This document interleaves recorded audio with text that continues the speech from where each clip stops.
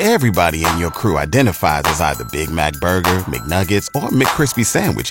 But you're the Filet-O-Fish Sandwich all day. That crispy fish, that savory tartar sauce, that melty cheese, that pillowy bun. Yeah, you get it. Every time. And if you love the Filet-O-Fish, right now you can catch two of the classics you love for just $6. Limited time only. Price and participation may vary. Cannot be combined with any other offer. Single item at regular price. Ba-da-ba-ba-ba. Saskatchewan's #1 sports talk show is on. And now, starting an hour earlier, welcome inside the Radio Octagon. This is the Sports Cage on 620 CKRM. Filling in for Michael Ball, here's Brendan McGuire. I love that intro. The Radio Octagon. It's got that, I don't know, WWE, MMA type feel That's to Al it. Murdoch, baby. He was doing the Winter Classic. Yeah, he does all those outdoor games. He does the All-Star game. He's the man. He's the man. He's the best in the National Hockey League.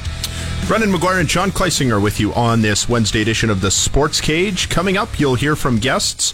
John Hodge of 3 Down Nation will give us the latest on what the heck is happening with McLeod Bethel Thompson. Sounds like he's going to move on to the United States Football League, and also an update on the Winnipeg Blue Bombers and how they saw free agency in the Canadian Football League. Peter Loubardias from the Calgary Flames Radio Network will join us.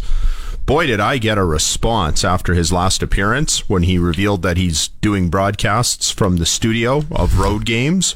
We've been hearing those stories, but didn't realize how much of it was actually happening. It's happening across the continent, man. All over the industry. It's the hip new thing to It not sucks travel is with what the it team. is. It sucks, but I don't know, if you're someone who doesn't want to travel, it's maybe not the worst thing in the world. Like, listen, broadcasters, especially play-by-play guys, let's be honest, love to complain, and I've been there, done that. You know, we're complaining that we're on the road too much and we're away from our families and yeah, but yada, what yada, makes yada. a good radio broadcast is the announcers being in the environment, hearing the noise in the background. It's a better broadcast when you're just there. a better broadcast. There's just no denying it. And even putting a mic into the stands isn't going to fix that. No. But so we will talk to Lou again on his weekly check-in. Also, TSN 1200 radio host AJ Yakubek will come on to talk about the Ottawa Senators and my old roommate, DJ Smith, from our Windsor Spitfire days. And Arash Madani will check in as well. He'll give us an update to that brouhaha over soccer. But more than anything, I want to talk about the Blue Jays. A lot of and Blue spring Jays stuff training. happening, yeah, man. A lot of Blue Jay talk to come on this edition of the Sports Cage. You can chime in, follow us on the Twitter handle at Sports Cage, or on the Capital GMC Buick Cadillac text line 306-936-6262. You can call us toll free at 1-866-767-0620. The news of the day from the Canadian Football League, McLeod Bethel Thompson saying that he's done with the CFL, at least for now. He's going to go and play in the United States Football League, and he's still seeking an opportunity in the National Football League. Now, Mac will be 35 this year. I'm sorry, Brandon. Go ahead. Well, I was just going to say, Doug Flutie was 35 before he signed... before he went back to the NFL when he signed on with the Buffalo Bills. Yeah. But that was like 30 years ago, though. Well, and more than that, McLeod Bethel Thompson is no Doug Flutie. Let's be honest. That too. I understand him playing for the New Orleans Breakers because I think him and his wife, his family live in Atlanta, the Atlanta area, if I'm correct. Correct. New Orleans is about 7 hours south of Atlanta. Okay, so that checks that box. The box that kind of got me confused is the NFL talk. Like, let's be realistic here. I think it's a good place for him to play football in New Orleans because it's close to home. That's what he wanted all along. It's not about getting back to the National Football League. If it does happen, hey, biggest supporter right here is Zinger, but I just don't see that happening. But that's a good fit, I think, for McLeod Bethel Thompson, New Orleans. That's the closest team in the United States Football League to Atlanta or wherever he lives in Georgia. So that's what he wanted, right? His wife has a good job, so... Well, it doesn't check any boxes for me for a few reasons. Okay. You mentioned he's about a 7-hour drive from Atlanta. Mm-hmm. pretty good chance he won't be driving. He'll be flying wherever he goes. So it's probably I was just saying that just to, get it in your mind how close you're trying to figure out, you're trying to justify it because there's got to be something there that makes sense, and you try to put yourselves in his shoes to understand why he would make this decision. But he's probably flying no matter where he's going. And Toronto has a much bigger international airport than New Orleans ever will. So I have to think that air travel from Atlanta to Toronto has to be as easy, if not easier, than it would be down to New Orleans. A couple hours longer. On a flight? Yeah. From Atlanta to Toronto compared to Atlanta to New 2 Orleans? hours? 2 hours to Toronto? Yeah. 1 or 2 hour flight? I'm going to look this up. But the point is, I think it's negligible, the difference, if you're going to fly from Atlanta to Toronto or down to New Orleans, and having been someone who's never been to either of those two American cities. And also, quarterbacks in the USFL don't get paid like they do in Canada. Right? Like the salaries are going up. They're paying their players more. Dave Naylor was tweeting and hitting alarm bells, mentioning that the average player, or at least first-year player in the CFL, isn't being paid as well when you do the currency conversion as the average first-year player in the USFL. That doesn't apply to quarterbacks. So if McLeod Bethel Thompson goes to the Argos, he could, with almost certainty, fetch, I don't know, $400,000 Canadian. You do the conversion, that's $300,000 American. He's not going to get that in the United States Football League. And the other issue is the NFL talk. I don't see that happening. That ship has sailed. And he might even be better. And I'm not even saying he's not good enough to be a starter in the National Football League. I think a lot of the CFL quarterbacks are good enough to play in the National Football League if they get the proper opportunity. Yeah. And he's that drop back pocket passer that they love down there. So I wouldn't say that he's not good enough to play down there, but by the time he gets his opportunity, he's going to be 35 years old, and that right there will strike him off the list. Teams will not take him seriously. So it doesn't fit from that perspective. And then the other issue is he has unfinished business up here. The Argos were losing that football game at Mosaic Stadium in the fourth quarter when he had to come out. I'm not saying he didn't deserve to have his Grey Cup ring. I think quite the opposite. He got them there. I think he was a terrific leader for the Argos. But he told us on the field, and he sassed me on the field for misquoting him right after they awarded the Grey Cup, that he was never going to get on that stage, or he didn't think he was going to get up on that stage. Which tells me that he still, if he had finished the game, he would have felt good enough about it to go up and accept that trophy. Yeah, that's all understandable, but I think in McLeod Bethel Thompson's mind, he is like, I think I don't have any unfinished business because I got a Grey Cup ring on my table, baby. And one thing I just remembered, Mr. Brennan McGuire, the United States Football League, they have adopted this hub style for home games. Right. And the New Orleans Breakers, guess where their hub is? That's a good point. I never thought of that. Their hub is in Birmingham, Alabama. Okay. And guess what? That's close 2 hours and 30 minutes. That's like from here to Saskatoon away from Atlanta, Georgia. That makes sense. So there you go. I think that's a pretty good fit for Mr. McLeod Bethel Thompson. I knew I was missing something in my mind because all these spring leagues, they play here, they play there. But if things stay the same, I believe that the New Orleans Breakers, they will be basing their home games out of Birmingham, which is like 2 hours away from where he lives. They have a funky business model where they're saying it is not feasible to play in different locations, which is strange because the Canadian Football League found it unfeasible to not play in different locations when they talked about the hub concept.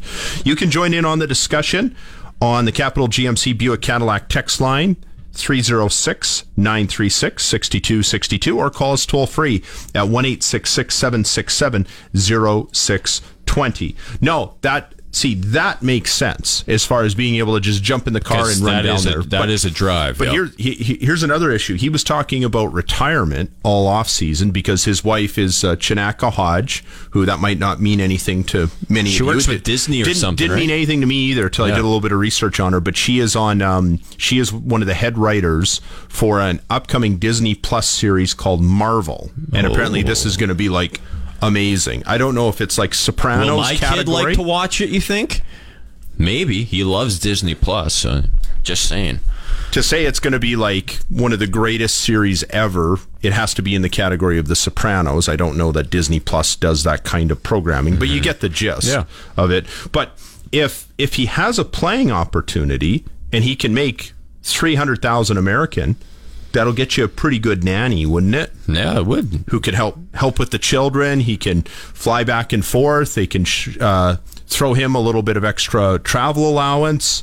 The wife and kids can come up and watch him once in a while. Toronto's a trendy city. Yeah. People with money like to spend time in Toronto. The bottom line is it just all comes down to what McLeod Bethel Thompson wanted, for not only his playing career, but also for his family. And you can't look across the board in professional football and probably find a better scenario for him to get paid as a professional quarterback and be close to his family than with the New Orleans Breakers, based out of Birmingham, Alabama, which is 2 hours down the road from where he lives. So car ride and don't have to go through airport. Absolutely understandable. Yeah. And if people are gonna hate on McLeod Bethel Thompson because he's not coming back to Canada, well, I think that's a pretty good decision for himself. I mean, think about it. He just, in his mind, and rightfully so, I mean, he still had a part in the Argos, obviously, winning the Grey Cup, but do they win without Chad Kelly? I don't know. But he has a Grey Cup ring, and that's something that he can kind of bank on when he looks back on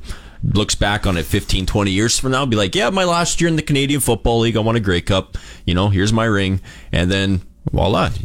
If it were me, I wouldn't have unfinished business. I'm just saying he's a different cat, and I feel like he's the type of person who will have unfinished business. Quickly, because I know we've got to go to break. Yeah. Is this the last we've seen of McLeod Bethel Thompson in the CFL? Yeah, I think so. You don't think when the USFL season wraps up and if no NFL team comes calling, he would consider? I wouldn't say I'm not inside of his head. I don't know, but he's scary place. He signed with he's going to be with the New Orleans Breakers because he wants to be close to home. He wants to, So, unless something changes family wise, unless something on that front changes, why would anything change? That just wouldn't make sense. Yeah, and if he says he wants to be close to home, why would he finish a football season and then just get on an airplane and come to Toronto? Yeah, but I don't know. I would love it, though. It's a great loss for the Canadian Football League. I'm very sad, very disappointed, and I was excited, and I'm still excited that we're starting to see different quarterbacks emerge around the league, and just opens the door for Chad Kelly, though. I mean, we're all excited to see him. I mean, he showed it. Well, maybe. I think so. After the Grey Cup game, there's a lot of people that want to see him get a shot at it. I'm not saying that he's the next Jim Kelly. Yeah, the next Jim Kelly. This Kelly actually wins championships, but we shall see. Zinger with a zinger on Jim Kelly. That'll be interesting, though. John Hodge from 3 Down Nation will join us later on in hour one. We'll also hear from Arash Madani, Peter Loubardias, and AJ Yakovic in Ottawa. You are listening to the Wednesday edition of the Sports Cage on the Voice of Saskatchewan, Rider Radio 620 CKRM. Saskatchewan's best coverage of the Saskatchewan Roughriders is on the Sports Cage, right here on the mighty 620 CKRM. Still ahead on this Wednesday edition of the Sports Cage, we will hear from Ottawa Red Blacks broadcaster AJ Yakovic and also Peter Loubardias from the Calgary Flames Radio Network. You can chime in on the Capital GMC Buick Cadillac text line 306-936-6262 or call us toll free at 1-866-767-0620. Still coming up in hour one, we will go to Winnipeg and talk to our 3 Down Nation CFL insider John Hodge. Brendan McGuire and Sean Kleisinger filling in for Michael Ball for a few more days. And just before the break, we were talking about McLeod Bethel Thompson's retirement. And we're going to have more Scotties talk on the show tomorrow. Brian Mudrick of TSN scheduled to join us. Retirement from the Canadian Football League. Yes. Not retirement from pro football. Yes. Sorry. Thank you for clarifying. Yeah. That is a good clarifier. The Pats, tonight, you will hear them play on 620 CKRM against the Medicine Hat Tigers, and this is a game they need in a big, big way. They are in a three-way logjam at the bottom of the Eastern Conference standings playoff picture. There's the 7, 8, and 9 seeds. It's crowded down there, man. And the Pats are going to, and sorry, I should say at the 6, 7, and 8 is where the logjam is. But They're all at 55 points. The Pats, the Hitmen, and the Medicine Hat Tigers. And Swift Current's only 2 points back, and Brandon's only 3 points back. So a lot of possibilities, some of them negative, where the Pats could end up very realistically on the outside looking in on the playoff picture. That loss in Prince Albert, where Zinger gave the Raiders all this bulletin board material. I did. That was pretty important because they're only 6 points up on Prince Albert. That was a big game. Not only for my ego, I wanted the Pats to win that one. Most importantly, my ego. I'm not going to lie. I wanted the Pats to win that because if you missed it last week on the Cage, I said that the Pats should, quote unquote, should beat the Prince Albert Raiders. Okay, that's not like a outrageous take, is it? Oh, I should do the dishes. That doesn't mean it's going to happen. Yeah, like, the Pats should beat a second last place or team in the Eastern Conference. Oh, my bad. Didn't happen. And, so Raiders won. Drew Sim had a tough night that night, which was unfortunate because that was the night after we chatted with him on the Sports Cage, but he bounced back good on Monday, 4-2 win against Lethbridge. So for some reason, though, the Pats, they struggle against these Medicine Hat Tigers. So, yeah, we should 0-2. But I guess with that said, they have the same amount of points as the Regina Pats, so it's not like they're a bad hockey team. So, well, and the Pats do have a game in hand, but the thing that gets me is they seem to struggle against the teams where they've got to have it and beatable teams. If a team's right around where you are in the standings, like they play down to the competition, yes. if you will. Yeah, yes. I can see that. How do you have a third period lead on Winnipeg, the greatest team in the country bar none, that everybody unanimously agrees you are terrified of facing in the playoffs? Everybody says, well, we're fine where we end up, just nobody wants to face Winnipeg. And we've heard that from the Pat players, we hear it from the talking heads, et cetera, et cetera. And how did the Pats go from not being able to beat Medicine Hat to be having a lead on Winnipeg? I know they blew that lead and they ended up losing, but when we went to the game, my wife and my daughter went to, it's the only game we've been to all year, in the stands where I haven't been broadcasting, and it was the Sunday game at the end of January, same day as the NFL, AFC, and NFC championship games. And I thought in my head, what, a lot of people sit at home, they'll be on the couch, they'll be watching the games. This will be the last game where they don't get a good turnout, and then we'll see good turnouts the rest of the year. We showed up, parking lot was full, and we get in, there's signs everywhere, today's game's a sellout. We went in, place was packed, and as I'm walking in around the corner, we can hear the horn and we can see Connor Bedard down on one knee giving two fist bumps. Like, that was the first thing we saw when I walked around the corner. And then the Pats blew it. They had a 4-1 lead and they ended up losing 6-4. Who'd they play that? Medicine Hat. Medicine Hat, yeah. Yeah, last time Medicine Hat was here. Okay. So it was a typical Pats game. Yeah. Bedard blows everybody away, gets a hat trick. And I have all these crappy old hats that I'm supposed to get rid of, and I forgot to bring one to the rink that night. And all the hats went on the ice, and the Pats lost. And I thought, that's a typical night at the Brandt Center this year, isn't it? Yeah, but that has to come down to coaching, doesn't it? Because obviously the Pats have enough horses. They have enough talent to get leads on these teams and to beat these teams. And for them... Do they? Well, going into the third period, they're beating the best team in the country. Like, why can't you just play a sound third period like you did in the second and first? You can come away with 2 points. So does it come down to coaching? Because I think they do have enough good players in their lineup to hang with these teams, right? We see glimpses of it, but what separates the good teams and the average teams is just that consistency. They do it for 3 full periods, baby.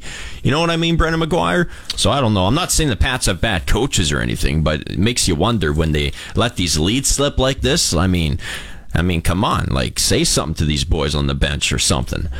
But then again, I'm here, and I'm not smarter than Mr. John Paddock by any means, so he's a great coach. We hope to have Coach John on the Sports Cage tomorrow after the game don't tonight. Tell him what I just said, I guess. And you will have the game tonight. Dante DeCaria will broadcast on 620 CKRM, pregame show at 6:35, puck drop at 7 from under the orange top. And you said that they've got the horses. Well, we know they've got the greatest player in the world, junior player in the world, and I have to believe they have other good players other than just Connor Bedard. Yeah. So Zeus Delev, you got a lot of great players on that team. Braxton Whitehead. Yeah, so Tanner Howe. They've got some guys. Mm-hmm.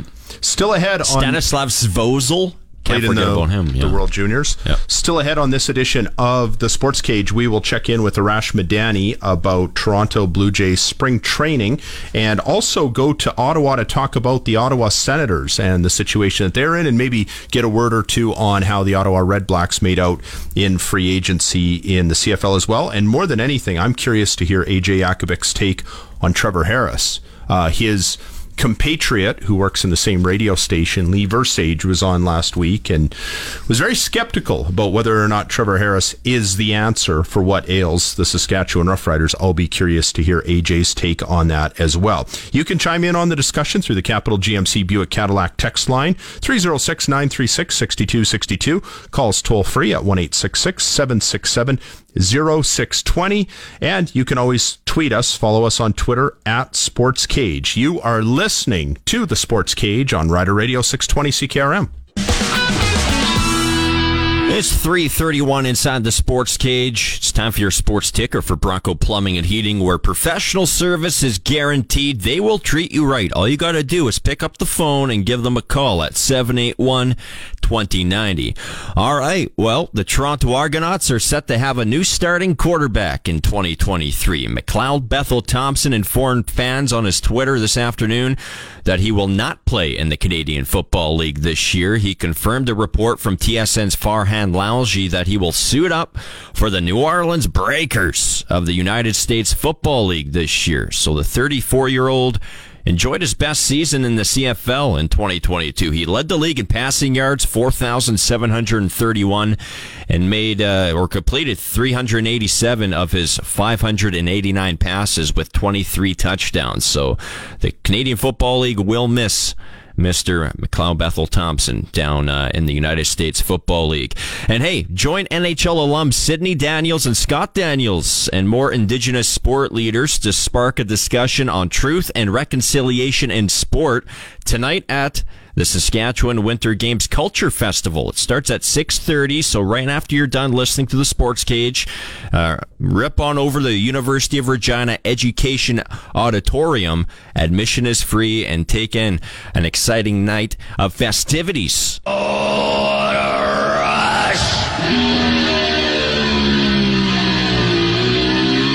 Wednesday Saskatchewan Rush report. Big time win for the Saskatchewan Rush on the weekend down in sunny California. Historically speaking, the Rush don't play very well in San Diego, but this time around Saskatchewan picked up a 16-11 win, and the good old savvy Rush veteran Mark Matthews led the charge with 6 points, 3 goals, and 3 assists. Matthews right into things for Saskatchewan. 1 goal tonight for the all-time great University of Denver. Stings it far side. From the perimeter, Mark Matthews with his second. Matthews back to the point. Rings the top corner. Wow. My goodness. Grip it and rip it. Mark Matthews placing it perfectly past Chiliano's shoulder for his third of the night. 16-11 Rush over the Gulls down in San Diego. So with the win, Saskatchewan sits at 5-3 on the season with sole possession of third place in the West standings, with a big home game coming up on Saturday night at the SaskTel Center, as the Vancouver Warriors will be limping into town with their 1-9 record. Rush and Warriors, 7 p.m. Saturday at the SaskTel Center. Nobody covers your team like our team. This is the Sports Cage on the mighty 620 CKRM. Wednesday edition of the Sports Cage. Brendan McGuire and Sean Kleisinger filling in for Michael Ball. Still ahead in Hour 2, we will hear from Arash Madani and also Peter Loubardias from the Calgary Flames Radio Network. In Hour 3, we will go to Ottawa and get some more opinions on Trevor Harris and what kind of quarterback he is and what he might bring to the Saskatchewan Roughriders. Follow us at Sports Cage is the Twitter handle, and you can also reach out on the Capital GMC Buick Cadillac text line 306-936-6262 or call us toll free at 1-866-767-0620. So the news of the day in the Canadian Football League, McLeod Bethel Thompson retiring, at least for now, from the CFL, signing with the New Orleans Breakers of the United States Football League. Now, it doesn't sound like the door is completely slammed shut, at least not yet, on a possible return to the CFL. Their season wraps up right around opening day. But he has said openly he's hoping for another crack at the National Football League. Seems kind of embarrassing to some of us that the league's leading passer is choosing to play somewhere else, not including the National Football League. But we'll get into that a little bit more momentarily as we are to be joined by John Hodge from 3 Down Nation. Also, big reaction to the news of Rob Vanstone leaving the Regina Leader-Post to go and write for the Saskatchewan Roughriders website. And when he was on this show yesterday, or earlier in the week, I should say, on yesterday, earlier in the week. I was trying to think of what day we're in.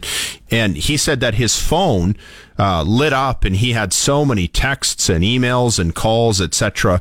And I had the same thing. My phone lit up right away. I had about 4 or 5 people asking, where do you think Vanstone's headed? And I said, I don't know, maybe he's going to go right for the Rough Riders, because I couldn't imagine him doing anything else. He loves it so much. And he said so in that chit chat yesterday on air that he never plans to retire. And that's somebody who loves what they do in writing. But the question also came up, can he pull it off? Can he continue to have the same quality of writing he's had when he's working for the football team? And I've thought a little bit more about it, and I think that if it was someone like me or even you, Zinger, or somebody new to the industry, I would say no. But I think it was somebody with the amount of experience to his name, and he gave a great response to that question. I think he can pull it off. Yeah. He can command enough respect. Do we have our guest on the line? Not yet? Still just working at it? Okay. Trying to get a hold of the good sir.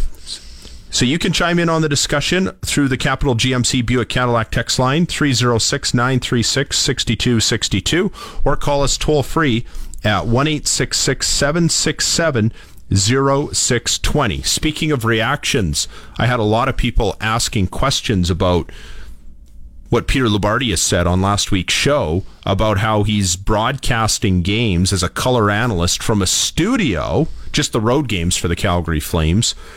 And that would be really hard to do. I did color for a year, and that's hard to do when you're at the stadium. There's a lot of stuff that happens behind the play, like if someone's stick breaks and it flies up in the air, or if the coach is choking one of the players on the bench, which happens a lot more frequently than people realize.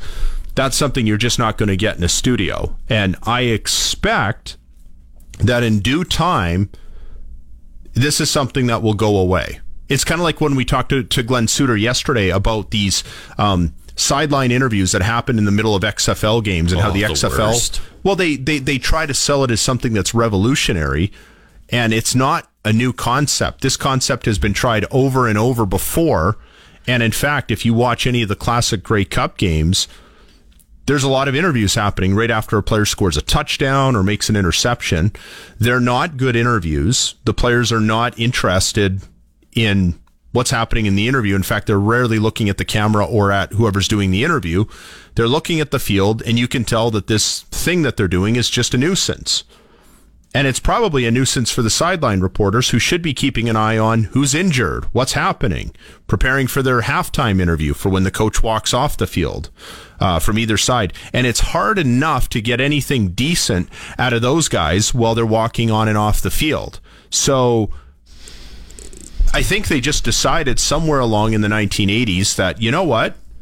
The players could live without this. The fans could live without this. The networks and the sponsors could live without it. So let's just scrap it. And away it went. And we haven't seen it come back. So if the XFL wants to try that and they say that it adds something, I'm fine with that, because they do need to be different. I'm probably a little more sensitive to the idea of some of the gimmicks that they're trying in the XFL than maybe our friend Glenn Suter, who complained about San Antonio getting 15 points on one possession in their game against St. Louis. The XFL has to be different, because if they don't come up with these ideas that we call gimmicky ideas, then they will cease to exist as we know it. Still ahead on this program, we are going to go out on the Western Pizza hotline with Arash Madani, but right now we go to Winnipeg and are joined by 3 Down Nation CFL insider John Hodge. John, how are you? I'm doing well, Brendan. How about yourself? Doing well. I was going to talk to you about the Winnipeg Blue Bombers, and we will. But before I do that, I'd be remiss if we didn't address the news of the day, which is the departure of the Canadian Football League's leading passer last season to a league not named the NFL. A little bit of egg on the league's face over this? If the circumstances were any different, Brendan, I would say yes. But this is a situation where McLeod Bethel-Thompson is returning from injury, right? He had to undergo surgery to repair, I believe it was his thumb that he hurt in the Grey Cup game a couple months ago. And this is a family decision for him. He's 34, turning 35 in July, and his partner, Chinaka Hodge, no relation to me that I'm aware of, by the way, is a highly ranking producer on an upcoming Disney Plus series, has an exceptionally impressive career of her own. And so, McLeod Bethel-Thompson is not somebody who needs to play football for the money. And he would have made probably in the neighborhood of $400,000 if he returned to Toronto in the USFL, where he's going to be playing for the New Orleans Breakers, he announced today. His earnings will likely cap out at around $100,000 US. So he's taking a lot less money to be closer to home. But he had his first child with his partner in 2021. And this is a family decision. He wants to be closer to there and potentially get another shot at the NFL. To be quite frank, I don't think he has any realistic chance of making the NFL at 35. But, the dream never dies, and credit to him for pursuing this. And I don't think this is, any sign of a max exodus coming for the CFL to these spring leagues. But evidently it's what McLeod Bethel-Thompson wanted to do, and more power to him. So let's play devil's advocate for a second. Let's say he goes to New Orleans, things don't fall his way, or maybe things do fall his way, and the NFL doesn't come calling, and he feels the itch to come back to Canada right around the time the regular season starts. Do you see the Argonauts making room in their quarterback room, or any team making room in their quarterback room, if McLeod Bethel-Thompson comes calling? Well, Toronto is the only place McLeod Bethel-Thompson has ever played in the CFL. He first signed with the team in 2017, did have a cup of coffee that year with the Winnipeg Blue Bombers, though I don't believe he ever signed a contract. I think he was just a rookie camp invite. That being said, he's certainly somebody who's close with the management there. The management in Toronto is very patient with him in his decision for this season. And one thing I will say as well, and there are a few other, no marquee names, of course, but there are a few guys who are in the CFL this past season who signed down south. Let's remember that the USFL season ends in June, and the XFL season ends in May. And so if you're a player who wants to get NFL film and try to make the NFL in 2023, or at least get a training camp invite to the NFL in 2023, the Spring League is your best route right now, whether it's USFL or XFL, because you can still sign in the CFL, right? If you're unsuccessful in garnering NFL interest, there's no reason why you can't play, 5-6 games in either of those fledgling leagues and then sign in the CFL. So in the case of McLeod Bethel-Thompson, I'd be very surprised if he ended up elsewhere other than Toronto, but he could certainly come back to the CFL if he wanted to. The only obstacle, of course, is the fact that he has been, and made it clear in a statement today, being away from his family has been tough, and he'd have to do the same thing if he were to come back to the CFL. But never say never, I suppose. There's always a chance he could come back someday. You're saying there's a chance. Chatting with our 3 Down Nation CFL insider John Hodge on the Western Pizza hotline. Dine in, takeout, or delivery. Get it hot, get it fast from Western Pizza. Okay, enough about all that racket. The Winnipeg Blue Bombers, in the city that you live in, made a few changes at free agency, and it was funny. We had Paul Friesen on from the Winnipeg Sun, and it was almost like I was looking at everything through green and white colored glasses too much, because I was thinking riders, and I said, was it good that the Blue Bombers had the ability to stand pat? And he says, well, I might agree with that, Brendan, but, they did just add Kenny Lawler and and they lost Greg Ellingson. There were some pretty big changes with Winnipeg, weren't there? Yes, and at the end of the day, this is a team that's not looking to rebuild, of course. They've been to 3 straight Grey Cups, 1-2. They're looking just to tweak, and I think one of the areas in which they felt they needed to tweak was that receiver spot. Greg Ellingson was excellent to start the year this past season. Then he got hurt, came back momentarily, left again due to injury, and then in the postseason, I'm not sure how healthy he was. It's possible that he wasn't 100%, but come the postseason, he was not nearly as effective. We saw in the West Final, the Bombers' offensive numbers were somewhat muted in that victory against the BC Lions, and then the offense kind of fell asleep right in that Grey Cup. There was some excitement in that fourth quarter, but Dalton Schoen was easily the most popular target of the day for Zach Collaros, who did not have a particularly strong game in his own right on that game in Regina. And so I think the Bombers were looking to say, okay, we need a marquee target for our star quarterback. We know that Kenny Lawler is that guy. In my mind, Kenny Lawler is the second best receiver in this league behind only Eugene Lewis. And the bidding for Eugene Lewis was obviously very, very rich. And so I think the Bombers were smart to go to Kenny Lawler. And he reportedly took less money from Winnipeg than he was offered elsewhere. I do believe that. He's reportedly going to make in the neighborhood of about $260,000 this season.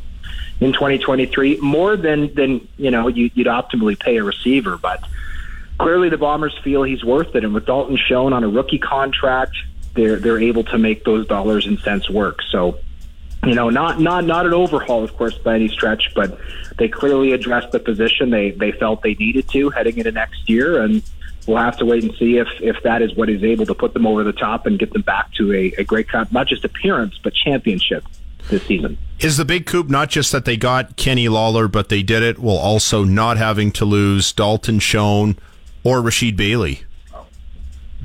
Well, the Dalton Schoen thing is just luck. He had at least 3 NFL workouts that we know of. That I was able to confirm with my sources. He was evidently not offered a contract, one would think, given that he did not sign elsewhere. That being said, we have to remember that Dalton Schoen is already 26 years old, right? That's a little older than most players kind of make the jump to the NFL. And the NFL has also already seen Dalton Schoen, right? He was in camp with the Kansas City Chiefs at one point. He's not somebody like, say, a Keon Schaefer-Baker or a Tyrell Ford, guys who were getting a lot of workouts, or in the case of Ford Sign down there, who were U Sports guys. The NFL has never looked at them, and they're still under the age of 25. So the Schoen part is just luck for Winnipeg, and I think that's gravy, because had he left, they wouldn't have had any cap relief, because he's, of course, making close to the league minimum as a player on his rookie deal, which is $70,000 now in the CFL under the new CBA. As for the rest of the offense, I'll say this. One aspect that I think did work to Winnipeg's favor, at least when it comes to Kenny Lawler, was their inability to get Drew Desjardins back under contract. Winnipeg was in on Drew Desjardins, former first-round pick out of Windsor in the 2019 CFL draft. For my money, the best offensive lineman in the CFL, certainly along the interior of the line, possibly anywhere on the line. He, of course, ended up signing with the Ottawa Redblacks on a deal worth approximately $250,000 a year. So had the Bombers been able to bring back Drew Desjardins, there's no way they can afford Kenny Lawler. But they missed out on Drew Desjardins and were able to take that money and capitalize on Lawler. If you ask me, the best place to spend your money is always going to be the offensive line. But, Kenny Lawler is hardly a poor consolation prize. Best receiving core in the Canadian Football League, you think, at this point? Yes. Yeah, I do think so. Dalton Schoen can take the top off of the defense. I think Nick Dembski has become one of the league's best red zone threats. He still didn't have 1,000 yards last year because he tends to get hurt a little bit, banged up here and there. I think he only played 14 games. And I don't think he's played 18 games in his entire career. If he did it maybe as a rookie in 2015. But in Winnipeg, he's never played all 18. But he has such a nose for the end zone. I think he scored a touchdown in 6 straight games this year. Obviously, him and Zach Collaros are really clicking in the red zone. And then you've got, Kenny Lawler, again, absolutely sensational. He can do it underneath. He can do it over the top. He can win contested catches, jump balls, those types of things. And then Drew Wolitarsky, he's your solid possession Canadian receiver. doesn't do a lot of fancy stuff, but he's a great blocker. And then Rasheed Bailey is a great blocker as well. I don't think he was a great fit. He played boundary wideout this past year. I think he's better in the slot, right? He does a lot of that dirty work, staying in and blocking that a lot of guys don't want to do. And then, by the way, they've got Carlton Agudosi, who's only played a couple games in his career, but he's 6'6", and he torched the Calgary Stampeders at IG Field for 2 touchdowns in his CFL debut this past year before suffering a season-ending injury. So they've got 4 Americans who I think have kind of proven themselves, 2 of whom are stars, and they've got a nice rotation of Canadians, including Brendan O'Leary-Orange, who was a 4th-round pick a few years ago, had a really injury-plagued college career, but I think has shown well when given an opportunity. So to me, they are inarguably one of the best receiving corps in the league, and I think you could make the argument for sure that they are number one. I almost wonder if we're seeing a bit of a remake in Winnipeg. I mean, who knows when that defense is going to start to age out, but it'll happen eventually. It always does, and makes you wonder if maybe we'll see a sea change. I think kind of like the Baltimore Ravens when their great defense started to age out. They were bulking up on offense, and I kind of wonder if that's how it'll happen for Winnipeg as well. You can read John Hodge's stuff at 3downnation.com. Thanks as always, John. Thanks for having me, Brandon. Anytime. Okay, that is John Hodge from 3 Down Nation. We'll take a time out and have more of the Sports Cage after this. You're listening to Rider Radio 620 CKRM. It's time to step into the radio octagon. You're tuned to the Sports Cage on Saskatchewan Sports Radio, 620 CKRM. Brendan McGuire and Sean Kleisinger filling in for Michael Ball here on the Wednesday edition of the Sports Cage. Lots of hockey talk ahead. On this edition, we will hear from Calgary Flames radio broadcast analyst Peter Loubardias, and tomorrow we'll hear from Edmonton Oilers radio broadcast analyst Bob Stauffer. Winnipeg Blue Bombers, according to John Hodge, have the best receiving core in the CFL. I think that's pretty hard to argue with, wouldn't you say so, Zinger, with the addition of Kenny Lawler? I guess. Pains me to say it, but yeah, they got good receivers over there. That's all I'll say about it. I feel like their DNA is slowly but surely trickling over to skilled players on the offensive side of the football. And again, the foundation of that defense, I always think of the 3 guys, Jackson Jeffcoat, Adam Bighill, and Willie Jefferson. And I still think it's a travesty that in Grey Cup 2019 in Calgary, that Harris got the most outstanding Canadian and most outstanding player. I didn't like the fact he got either, and I'm just being brutally honest, but that was the year he got suspended. But MOP, I thought, was a travesty because we sat up in the nosebleeds at McMahon Stadium, and we saw Willie J everywhere. He was all over the field. I know you're a big NFL guy, and it reminded me of years earlier when a few of us went down to the Metrodome before they torched that place. And Jared Allen? Yes. See? You get it. But what amazed me about the Vikings for a year was how one player made such a difference on defense, Jared Allen, and one player made such a difference on offense. You can guess.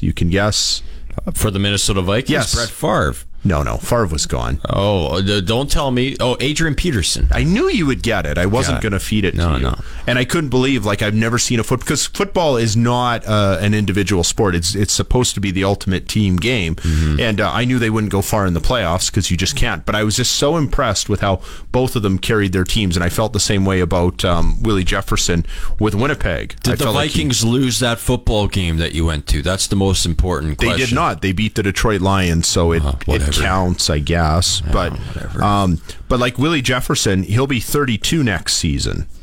Sorry, I'm just quickly looking it up. Adam Bighill, he's 35 next season.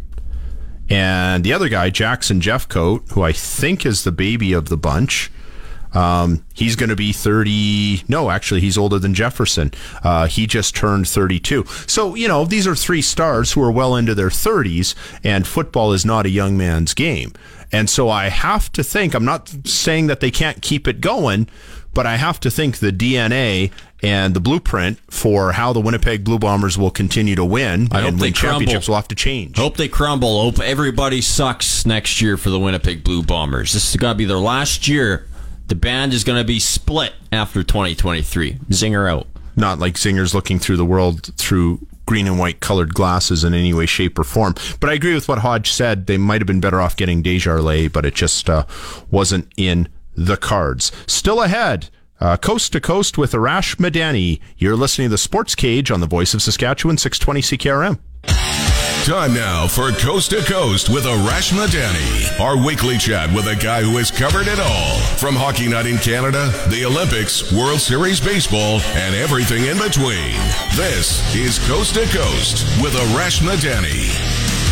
And Coast to Coast with Arash Madani is for Smart Investing Solutions. Don't guess with your money this RRSP season.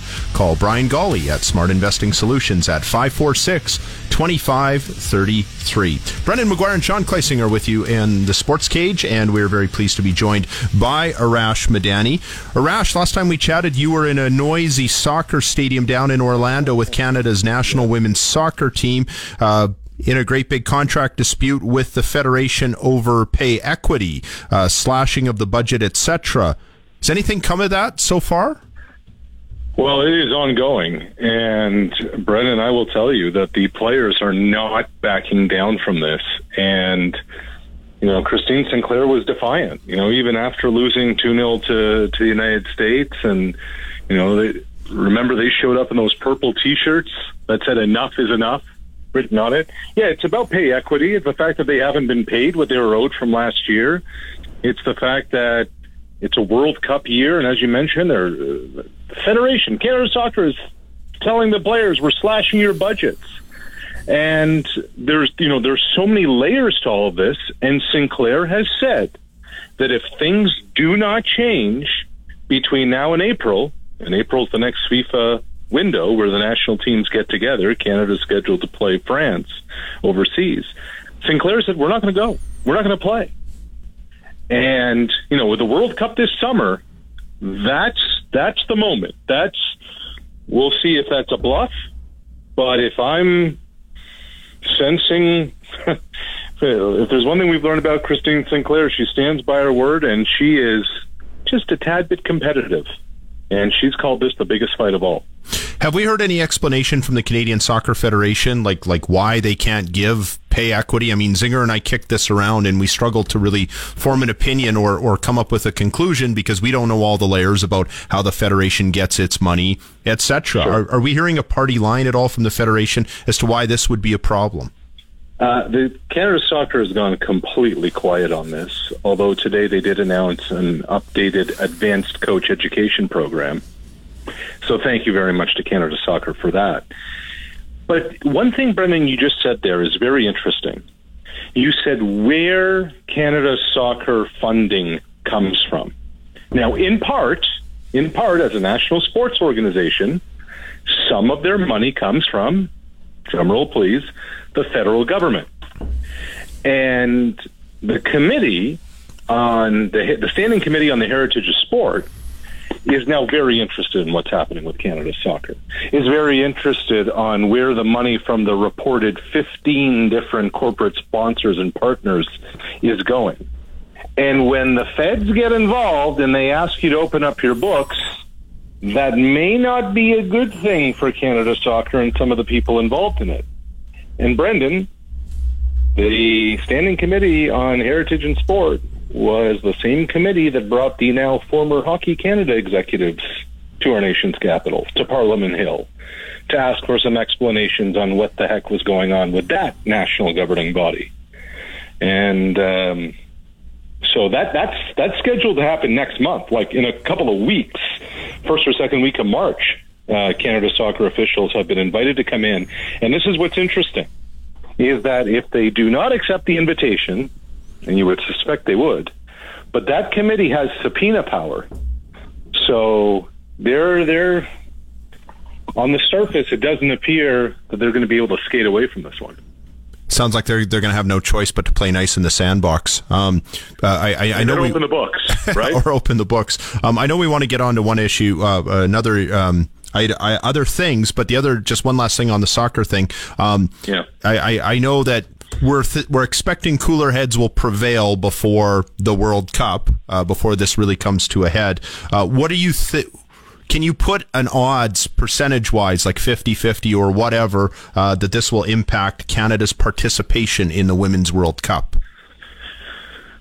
Well, I don't think it's hard right now to talk about the participation front, but I would say this. I think it's absolutely impacted their preparation for the World Cup. Like, this is a World Cup year. It's happening this summer. And there's only 2 windows before the summer when they get together that there is an opportunity to train together, develop chemistry, all those kinds of things, get into it. One's February, one's April, and then it's effectively go time. Well, this whole past week and a half has turned into, a real massive distraction, a self-inflicted distraction by the actual federation itself. Now, that is going to impact how they get ready for a global tournament.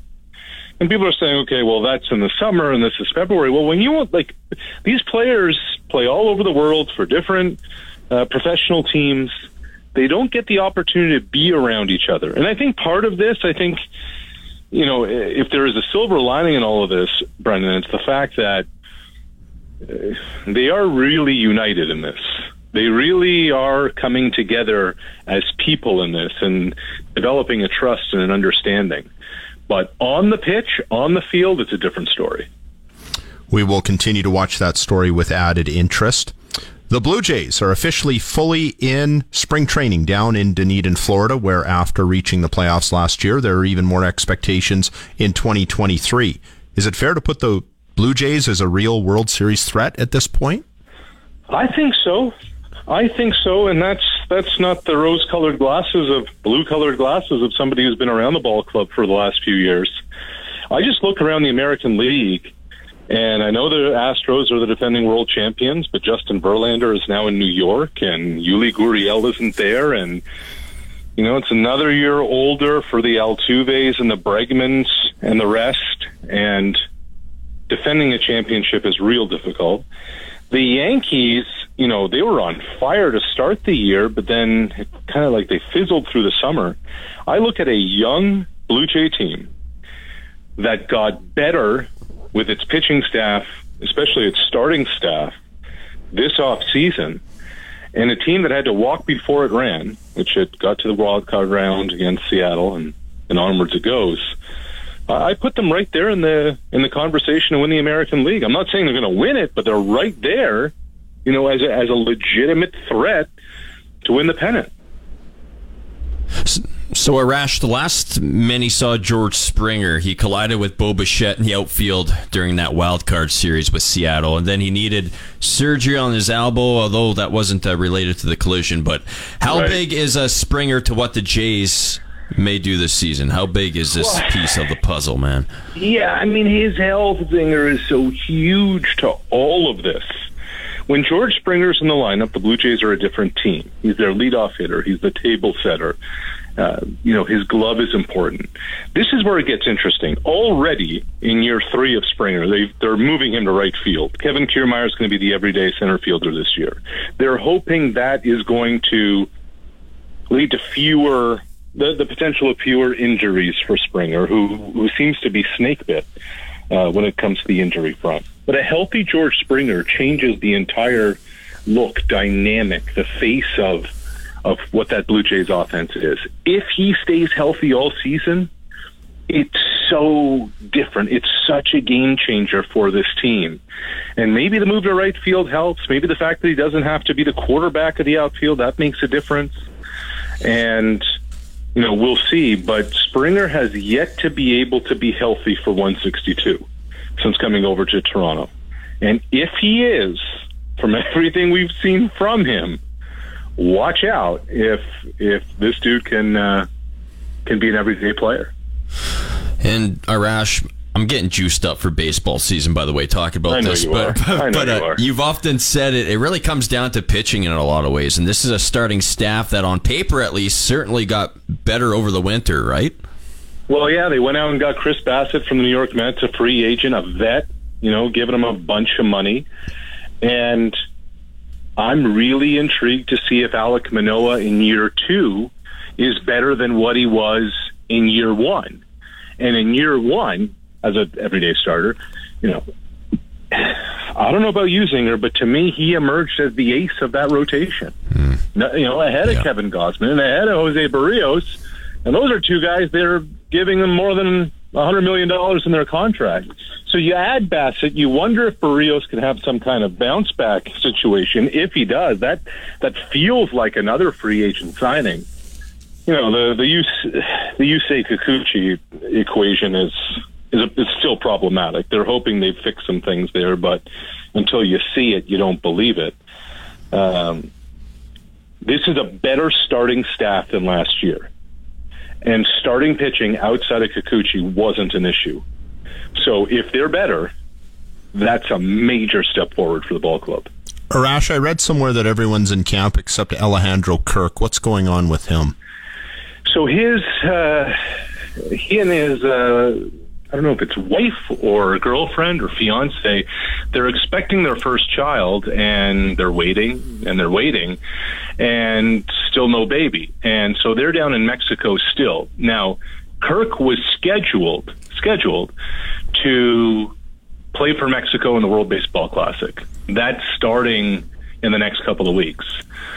John Schneider told reporters down in Dunedin today, it's looking he effectively suggested it's looking less and less likely that Kirk is going to go to the WBC. So the time he's missing now, he's effectively going to get the opportunity to make up for it after the baby arrives, and he won't be going to the WBC. Instead, he's going to get to work with this pitching staff. And look, there's a lot of changes in baseball this year. There's the pitch clock, and there's a new balk rule, and there are new bases, and there's a lot to get.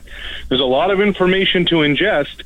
Plus, there's new pitchers you got to develop a chemistry and a rapport with. So all of those things are necessary and required. And so, when Kirk arrives, there's going to be a lot of work to do. These players are getting soft, Arash. They're putting the birth of their children ahead of the good of the team. The audacity of being a human. Hey, Arash, you mentioned even a good dad. Yeah, you mentioned the World Baseball Classic. I was kind of just getting amped up for it, looking through rosters and stuff, and I was looking at Team Canada's roster, and one thing that really, shot out at me was, Vladdy Guerrero Jr., he was born in Montreal last time I checked, last time I heard, but apparently he's going to be playing for the Dominican Republic. That's kind of a disappointment, isn't it, for Canadian baseball fans? Well, Vladdy may have been born in Montreal, but he was raised in the Dominican Republic. He's a Dominican player. Hey, look, it's a good Canadian team. Yeah. Freddie Freeman is the flip side of that. Freddie Freeman, born and raised in the United States, but as a tribute to his late mother, who was born in Southern Ontario, Freeman is going to wear the maple leaf again at the WBC. We're talking about an MVP candidate playing for Team Canada, and I'm actually headed to Arizona next week to do a sit-down visit with Freddie, who has offered to us to make time to talk about this and talk about his mom and talk about the impact she's made. And I will tell you this, guys, there are very few MVP candidate athletes, regardless of sport, who say, hey, why don't we do something like this? That doesn't happen in sports. That's how much this means to Freddie Freeman, to pay tribute to his mom and to wear the maple leaf in the World Baseball Classic next month. And an American superstar athlete who wants to be one of us at least some of the time. That's pretty cool. And I think that resonates with a lot of Canadians and a lot of our listeners. Never enough time, Arash. We'll talk again tomorrow. Thanks, guys. Okay. Thanks, Arash. That is Coast to Coast with Arash Madani. For smart investing solutions, don't guess with your money this RRSP season. Call Brian Gawley at Smart Investing Solutions at 546-2533. Time to break. We'll be back with more of the Sports Cage after this on Rider Radio 620 CKRM. Wins the faceoff. Blast Kulak. Doesn't make it through. Eventually, racketed around. Here's McDavid. Comes home! Through Hart and into the back of the net. Connor McDavid, his 43rd, and Edmonton, its first lead of the night, 3-2. So now 6-on-4 to tie the game. D'Angelo across to Frost. The shot disappears into heavy traffic. McDavid has the empty net, lobs it toward the net, bouncing and finding the net. What a play by McDavid! The finesse and the finish. Connor McDavid with goal number 43 and 44 of the season. The Edmonton Oilers take down the Philadelphia Flyers at home last night. 4-2 the final, so the Oilers now sitting at 31-19-8 on the season. Connor McDavid, your Sports Cage clutch performer for Nick Service in Emerald Park. Your local Massey Ferguson, Challenger, Rogator, Gleaner, and Fendt dealer. Give them a call at 781-1077. The Kings of Saskatchewan Sports Talk. This is the Sports Cage on 620 CKRM.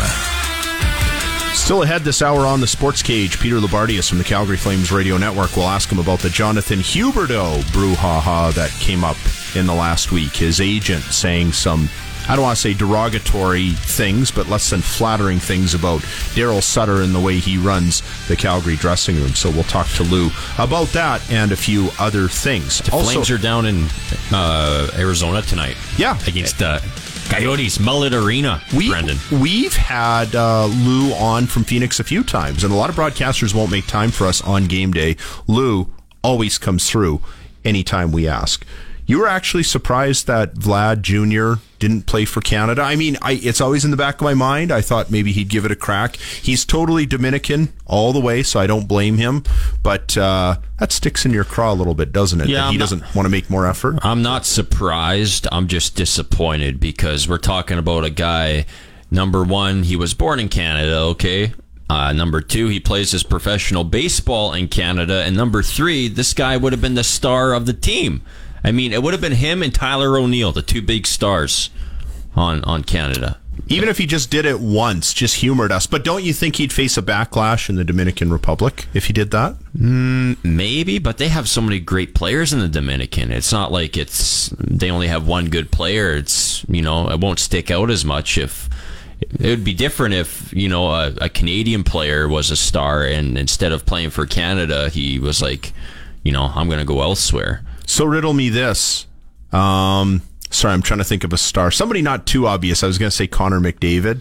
If he decides he's going to play for Team USA, yeah, I think that would cause a ripple, wouldn't it? It would. It's kind of the same thing with Vlad coming to play for us. But at the same time, like he is like Dominican, like Arash said, like he grew up in the Dominican. Speaks the language of the Dominican. Yeah, so he doesn't really even speak English, and that's not his fault. It's just that's the way it is. I'm just disappointed because I want to see Canada actually win a couple games this year. It seems like every year it's kind of a.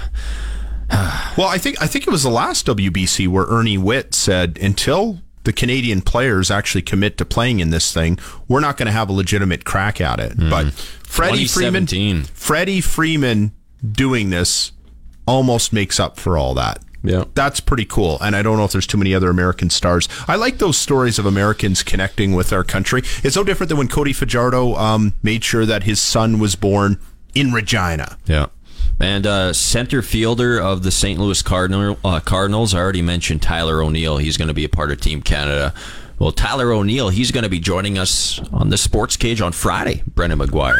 Excellent. Confirmed. That's a pretty good get there, Mr. Producer Zinger. So I'm looking forward, Ballsy, or yourself, whoever's going to be in the chair. It's going to be a good show on Friday. Tyler O'Neill is going to be joining us. So he hit 34 homers in the big leagues in 2021, Brendan McGuire. That's a lot of homers. Well, Ballsy's scheduled to be here, barring any flight delays. So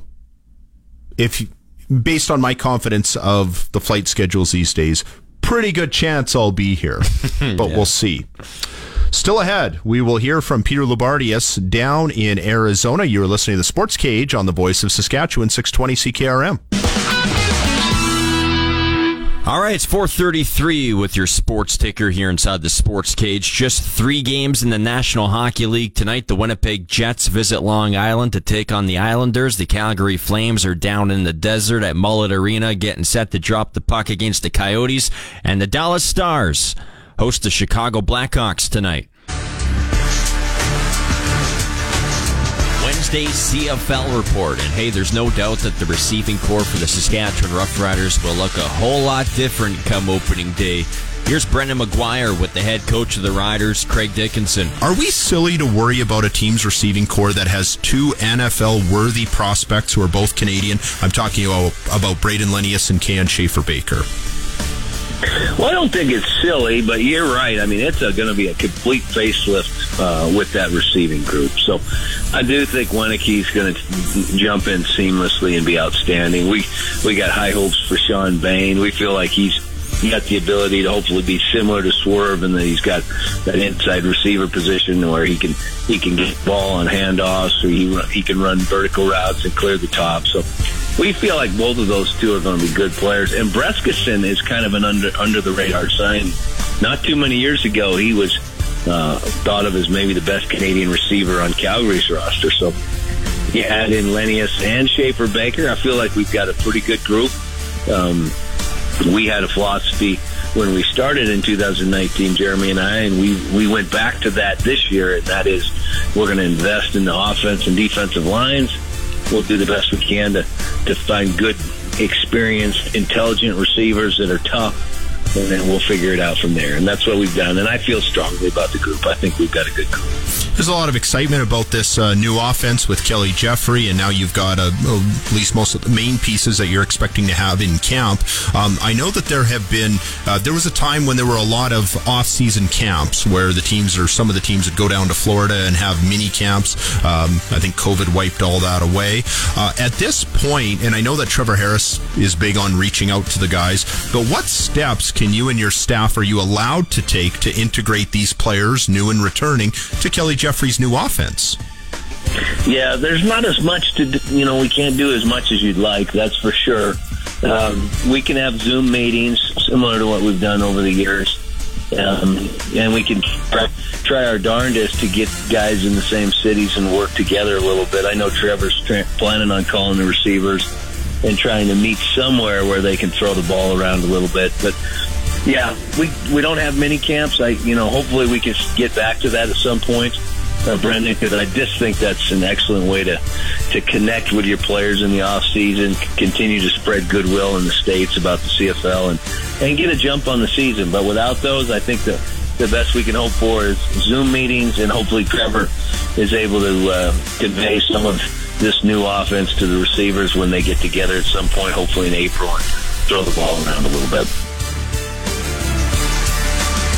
Let's talk hockey with NHL broadcaster Peter Labardius. Nobody knows the game at all levels like Peter. From the Regina Pats broadcast booth to being a leading voice on Calgary Flames radio, this is Peter's Puck.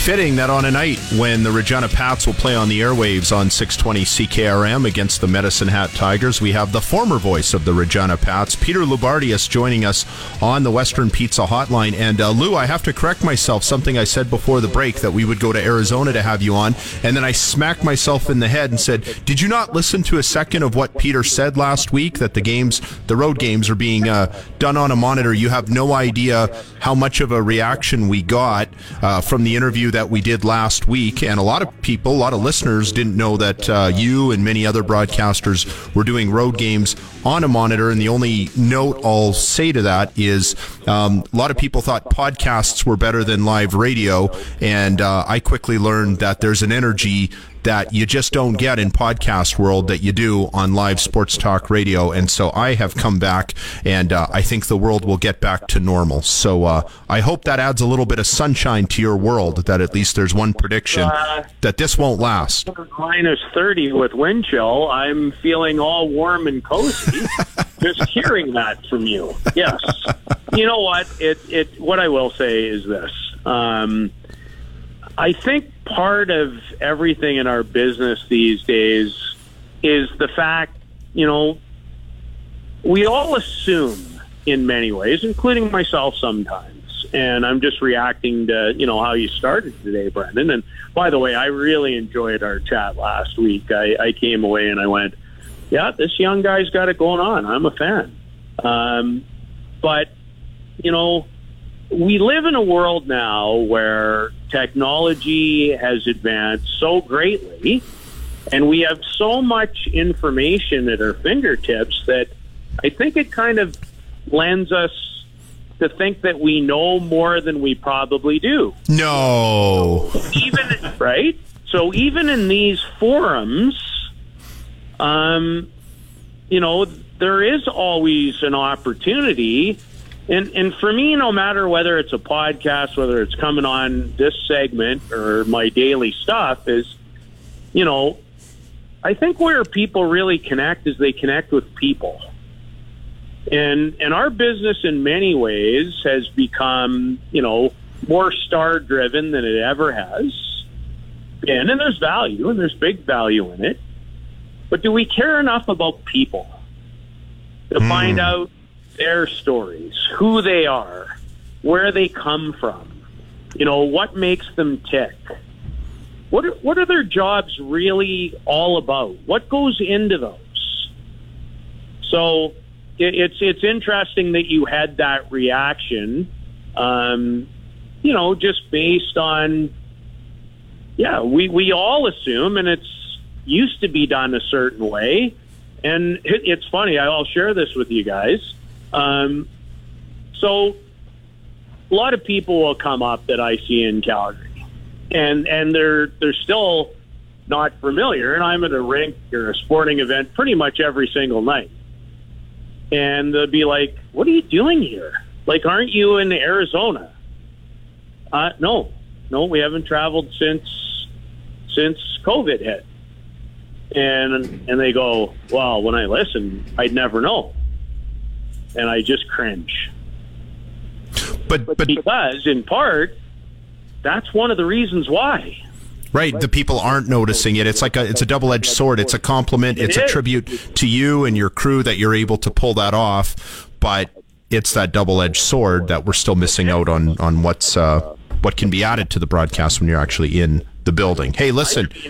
We'll wrap it up quick, and I never do anything quick. But you cannot do these jobs to the full ability without being in the arena. And that doesn't even talk about the connections you make when you travel and being around it.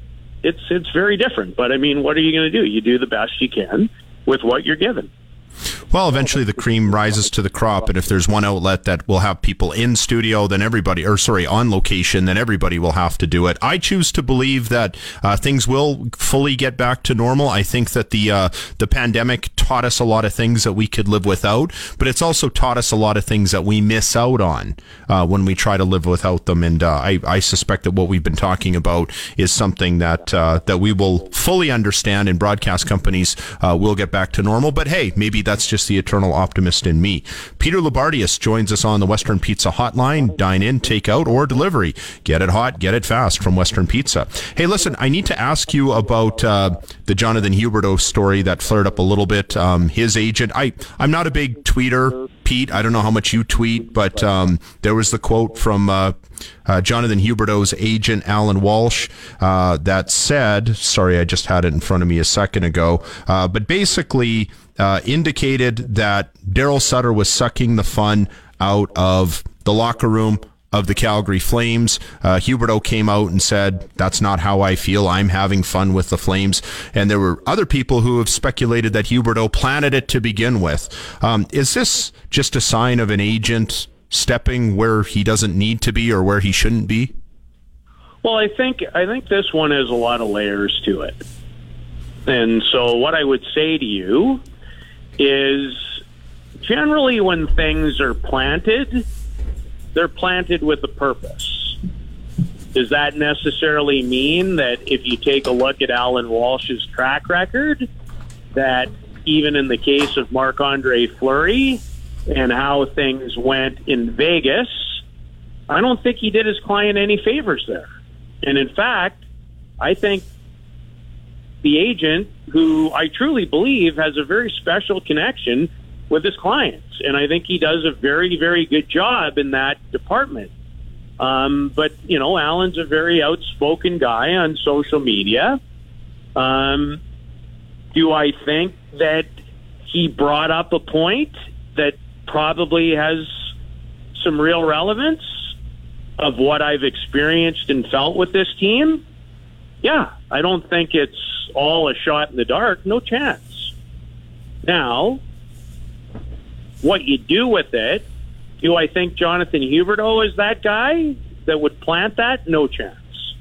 Known him since he was 17 years old, helping the St. John Sea Dogs win the Memorial Cup in 2011. the last one I got a chance to call. So I've known Jonathan for a long time. And Jonathan is a very caring, driven, good teammate. And I think it's been a big learning year for him with a very demanding head coach. And I think it's been difficult. And I think at times with all the outside noise in a marketplace and high expectations, I think it has been a very difficult year. And I think it's been hard to tie that whole group together. And it's also, though, been a group that has, put their fans on one heck of a roller coaster ride. One night they're good. The next night, not so much. Back and forth. Play really well against good teams. Not the best against teams that aren't really in the playoff picture.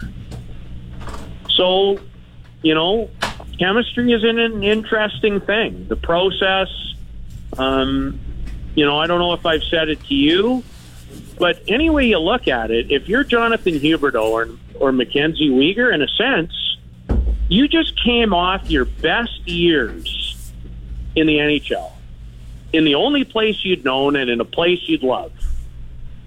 That wasn't their choice. Bill Zito, in his own way, and the Florida Panthers fired those guys.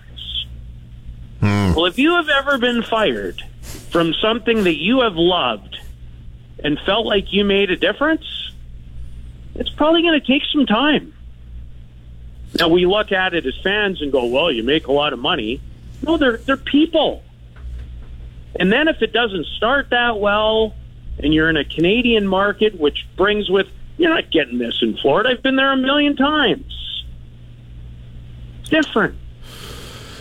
Yeah. There's a lot of pressure here on a lot of people. Yeah, The manager doesn't have a new deal. The coaching staff outside of Darryl doesn't have a new deal. Darryl's got a new deal. So, I don't know if that answers your question or not. But no, I think so. Outside, yeah. It seems simple. It's never simple. No, there's always a lot of moving parts, and in the sport that we follow the most here, of course, the Rough Riders, and in football, you've got so many players on the roster, there's so many moving parts, and it's not a lot different in hockey, so many different moving personalities and whatnot. The Calgary, for so many years, has had an NHL team that's been coached by one of the Sutters, and I'm not saying that they don't have their differences. No two people are the same, and I'm referring to Brian, Brent, and Darryl. Dealt with, and in one case, worked for Brent Sutter. Right. So yes, philosophically, type of personality, similarities, but yes, not exactly the same. No. So, some real differences there, and it just seemed like when Brent was the coach, at times there was a perception, whether it was real or perceived, that the players just weren't having enough fun. And now Darryl's the head coach, and I'm not trying to tie this as a connection from Brent to Darryl, although maybe I'm doing that sort of. But is that what we're seeing pop up again? It's that Sutter tough love, and maybe some of the players just aren't accepting it as well as they need to. Well, I think it's different. So even with the guys I was just talking about, I don't think they've experienced it before. Gerard Gallant was Jonathan Huberdeau's head coach in junior. He's a pretty tough guy, too. Oh, yeah. But he's different. And, like for all of us, including myself, we all have a certain way and a certain type of way of going about our business to get to where we've gotten to and to be successful.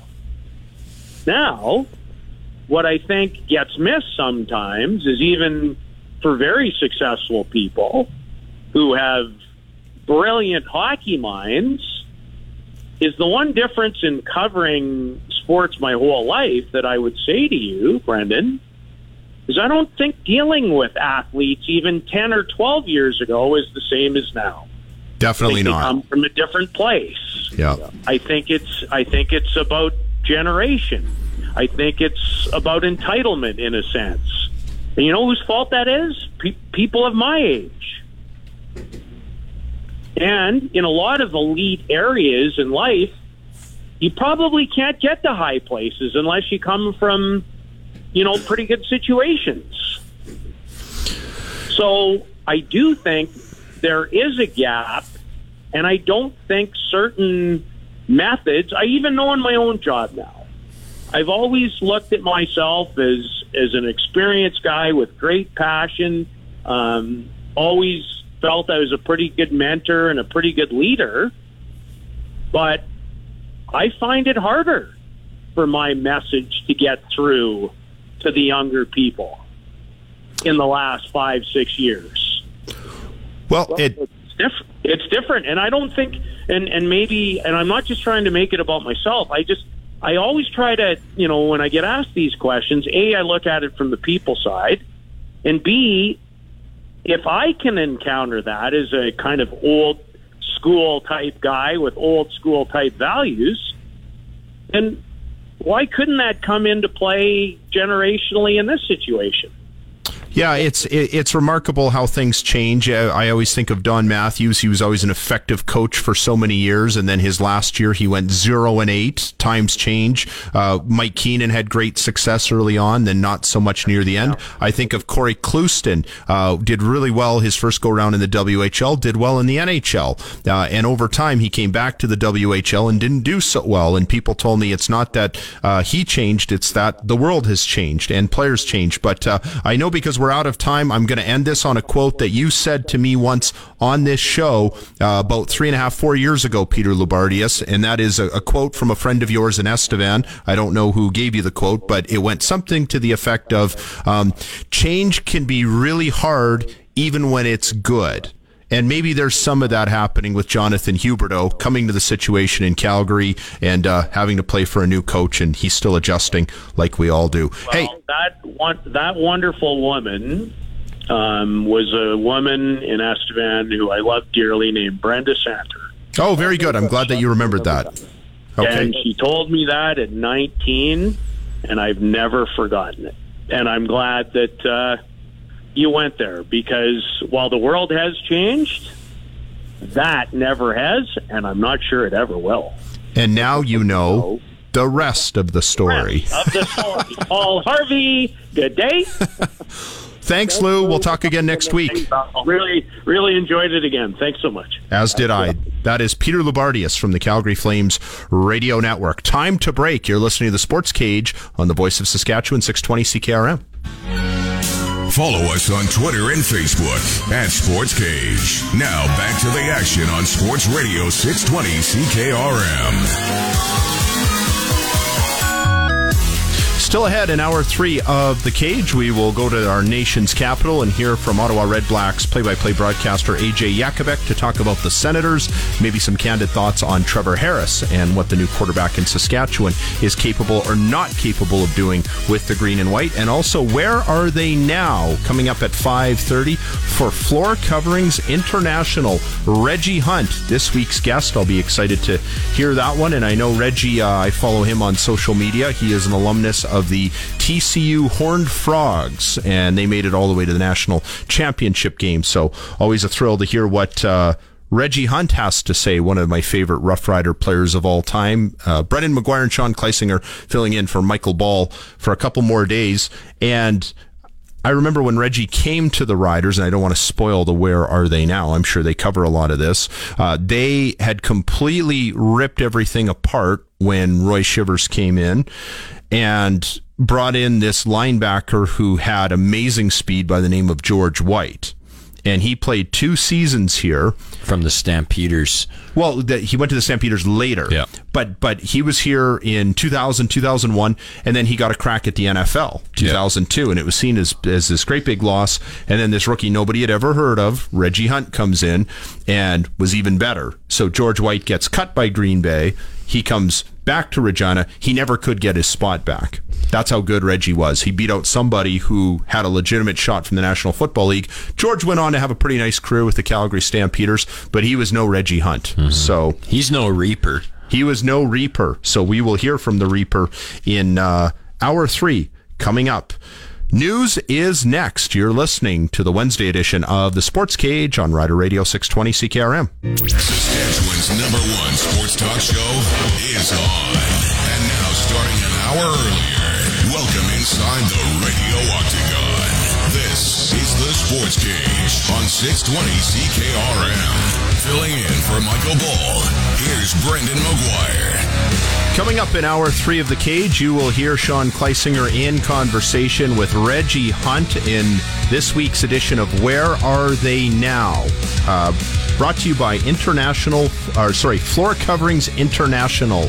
And that'll be coming up a little bit later here in Hour 3 of the Sports Cage. I should remind you as well that you can chime in on the discussion through the Capital GMC Buick Cadillac text line, 306-936-6262. Call us toll-free at 1-866-767-0620. And follow us or tweet us at SportsCage is our handle. Our next guest is somebody who I met very early on in my field of dreams as part of my sportscasting adventure. I remember moving out to Windsor, Ontario to work on the Windsor Spitfire broadcast crew in the Ontario Hockey League. I'm just doing some quick math, 17 years ago now, and I remember being horribly homesick, trying to talk to somebody from Saskatchewan. I saw Barry Trapp one day in the media room. I almost kissed the guy. I was so happy and homesick. And then the next person was our next guest, AJ Jakubek, who had done some work in the SJHL and at the time was doing play-by-play broadcasting for the Ottawa 67s. AJ, who did you work for in the SJ? Give us the timeline of that. I'm an Edmonton boy, and when I graduated from the Northern Alberta Institute of Technology, actually it's before graduation, I had a 4-month work experience in Melfort, Saskatchewan at CJVR, and worked with Neil Shuchuk and Brian Munns, and it was a great place to kind of get my feet wet in the industry because I was doing curling reports and Prince Albert Raider reports and color commentary on games in the SJHL involving Melfort, Nipawin, and Humboldt. So certainly it was one of the I think it was the coldest winter from January to March. It was, and look, I grew up in Edmonton, so it's not like I've never experienced cold winters, but it was the coldest winter in Saskatchewan in like 75 years. And it was 20 below for 3 months straight. There wasn't like a day amongst those first 3 months in 1997 where it wasn't 20 below or colder. So anyways, I love Saskatchewan, loved my travels there in the Western Hockey League and CFL, and always enjoy coming back. The crazy wind chills will surprise none of our listeners. But it's funny we're talking about this because I had to go pick up my wife's car yesterday from a car detail place, and she couldn't come, so I took an Uber to go get it. And the Uber driver just happened to be a guy I knew from when I broadcast in the SJHL, and he happened to ask, "Do you miss doing all that?" And I said, "Well, of course I do." And the other thing is, I think that people who work in small town radio stations in Western Canada get put into really, I don't want to say hard, but complex situations. You have to take on some pretty important roles, and I don't think it's a coincidence that a lot of the most successful broadcasters started out here. Fair take? Yeah, I mean, man, that's a deep take. That was a loaded question. I'm not sure if it was a question or a comment, but... one of the things I will say about that is just opportunity, right? I think the biggest thing about the Prairies is because, for example, the junior hockey teams and curling and other sports matter in those small towns, that they're broadcast. So that not every team in the OHL is even broadcast, right? Like the teams that are in the Greater Toronto area, I mean, they're internet-only type broadcasts, whereas like for a lot of people, a lot of the opportunities, if you want to become a broadcaster, work in sports, work in play-by-play, you get the chance to go to, whether it's, I went from Melfort, Saskatchewan to Trail, BC, to Kelowna, to Edmonton, to Ottawa, right? But without those experiences in Melfort and Trail, probably a lot of the other stuff doesn't happen. So I'm obviously very fortunate that I had the opportunity to get those experiences because it meant something in places like Melfort and Trail. And yeah, no doubt, a lot of great memories for sure. Although I definitely prefer visiting Saskatchewan in the summer and fall compared to January to March. Yeah, we hear that all the time. Goes for back home as well. Yeah, right, in Edmonton. No, we hear that all the time.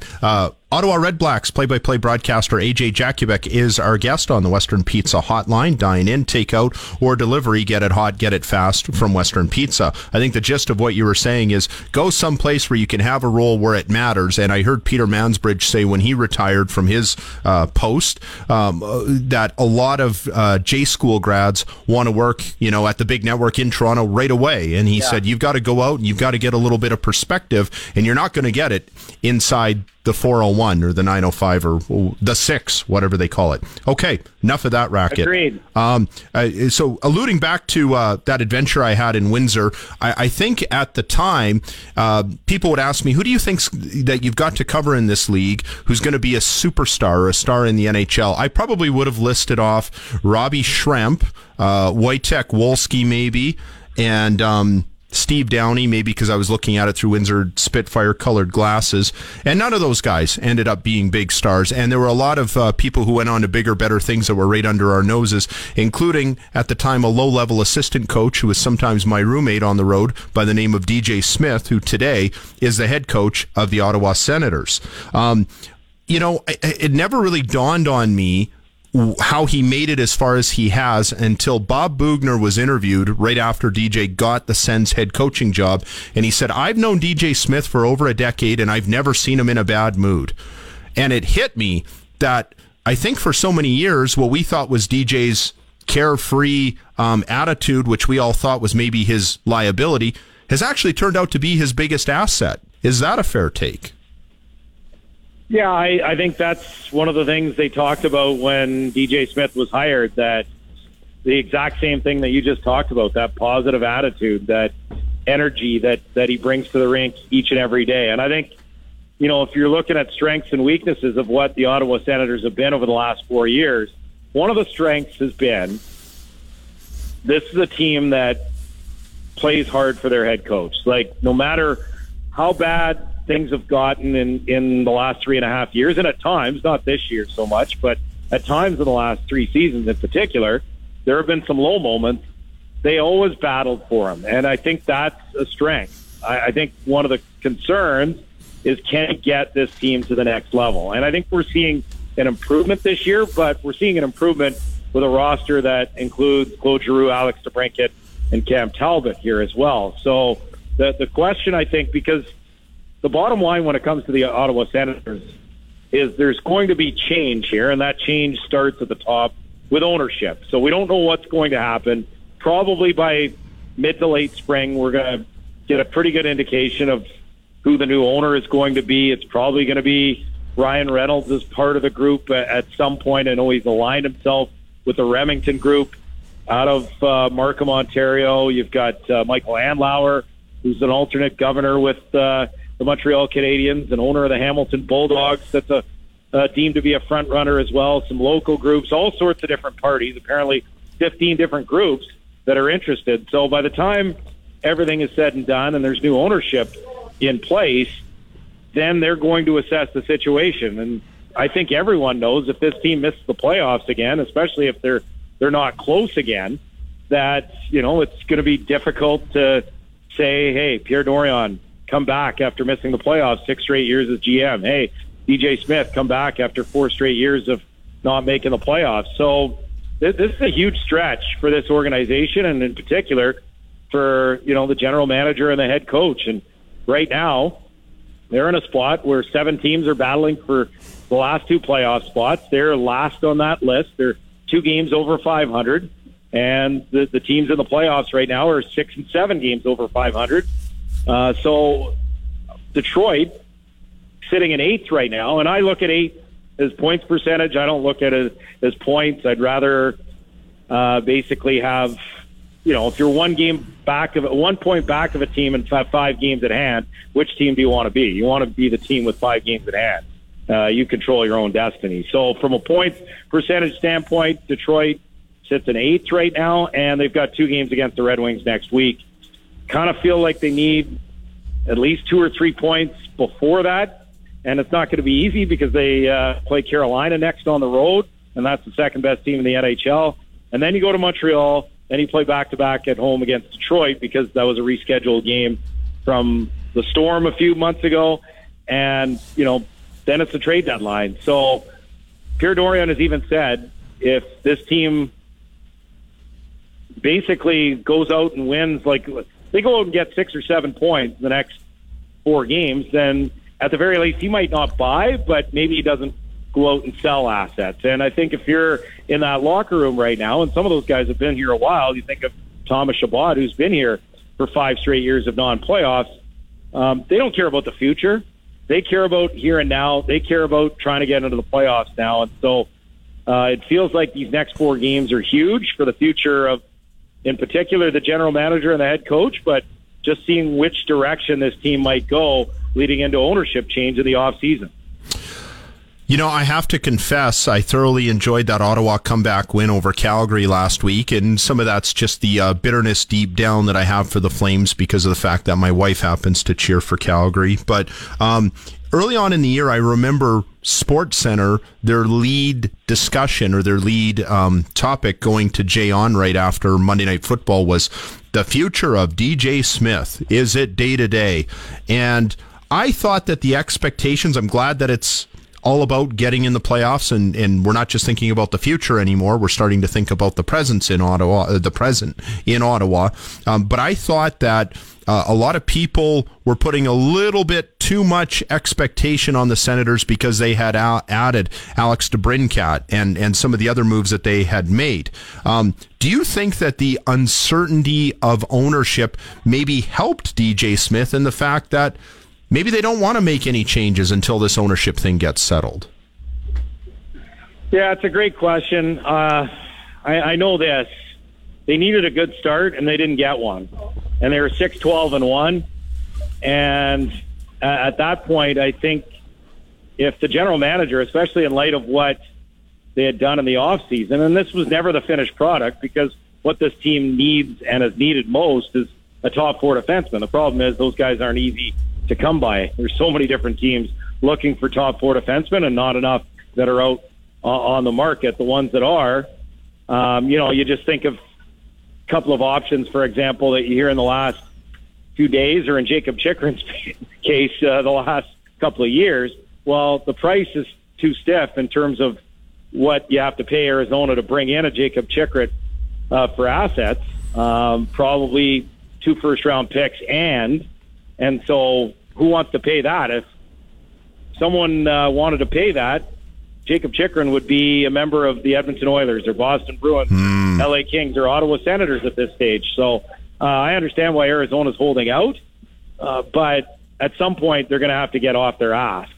And when it comes to, you look at Colton Parayko, for example, is another name that's been bandied about. Well, the cost might not be as much to bring in a player like Colton Parayko, but when you look at that contract and you say, okay, this is a player 29 years old, and the last couple of years haven't been as good for him, back problems, 7 years left on this contract at $6.5 per. I'm not worried about Colton Parayko at his best because we know Colton Parayko at his best is a fantastic defenseman and a Stanley Cup winner.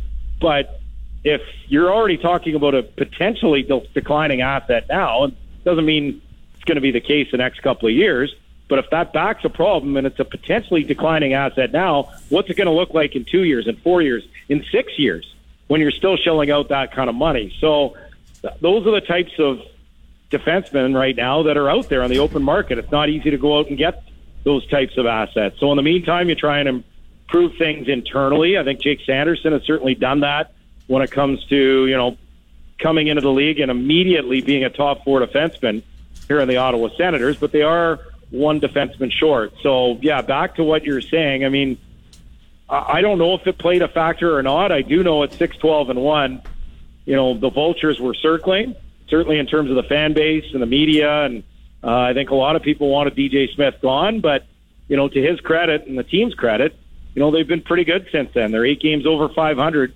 since that time, and they've gotten themselves at least on the cusp into this 7-team race for 2 spots. So, the question is, they've always started poorly under DJ Smith, and that's a real problem, especially when you look at who's going to be the coach next year. But a lot of people suggest that this is a team that's been good in the second half only because that's when the pressure has been off.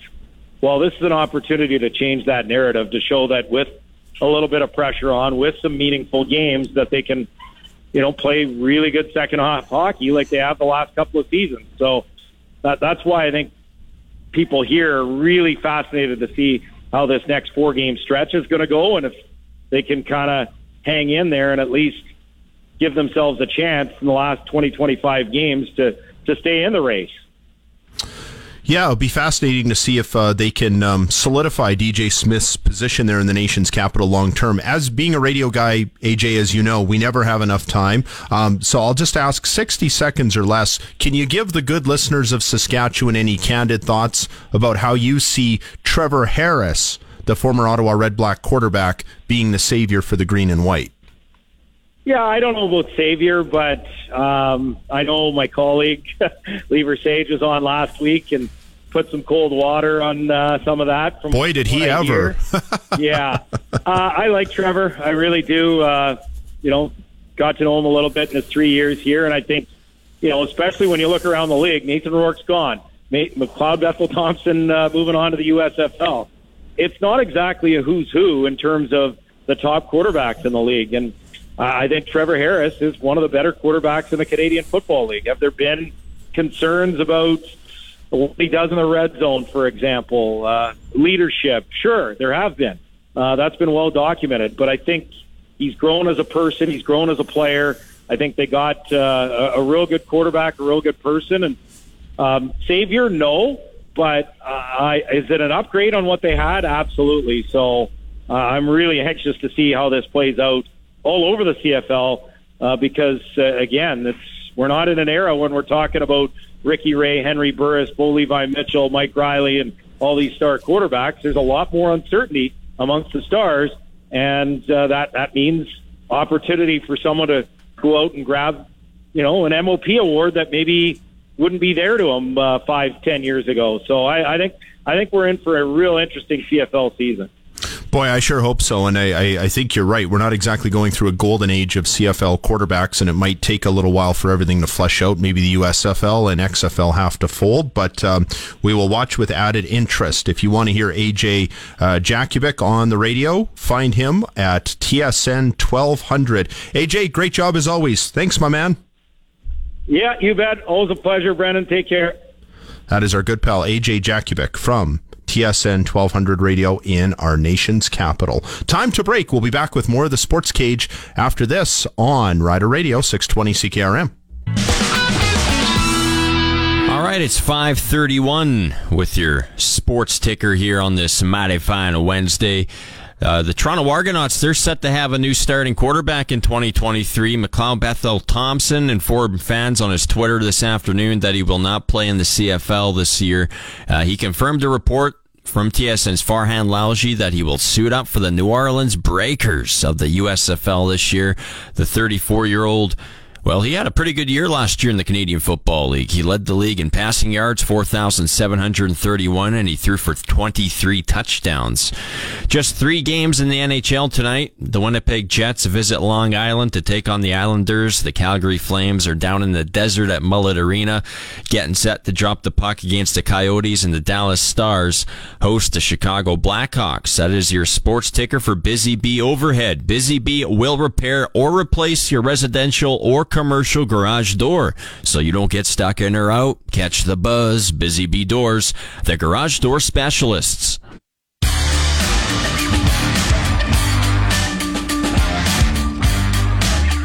Chat is for the Canadian Brewhouse. Head to the CBH for the best St. Patrick's Day party in town and enter in to win a trip to Ireland.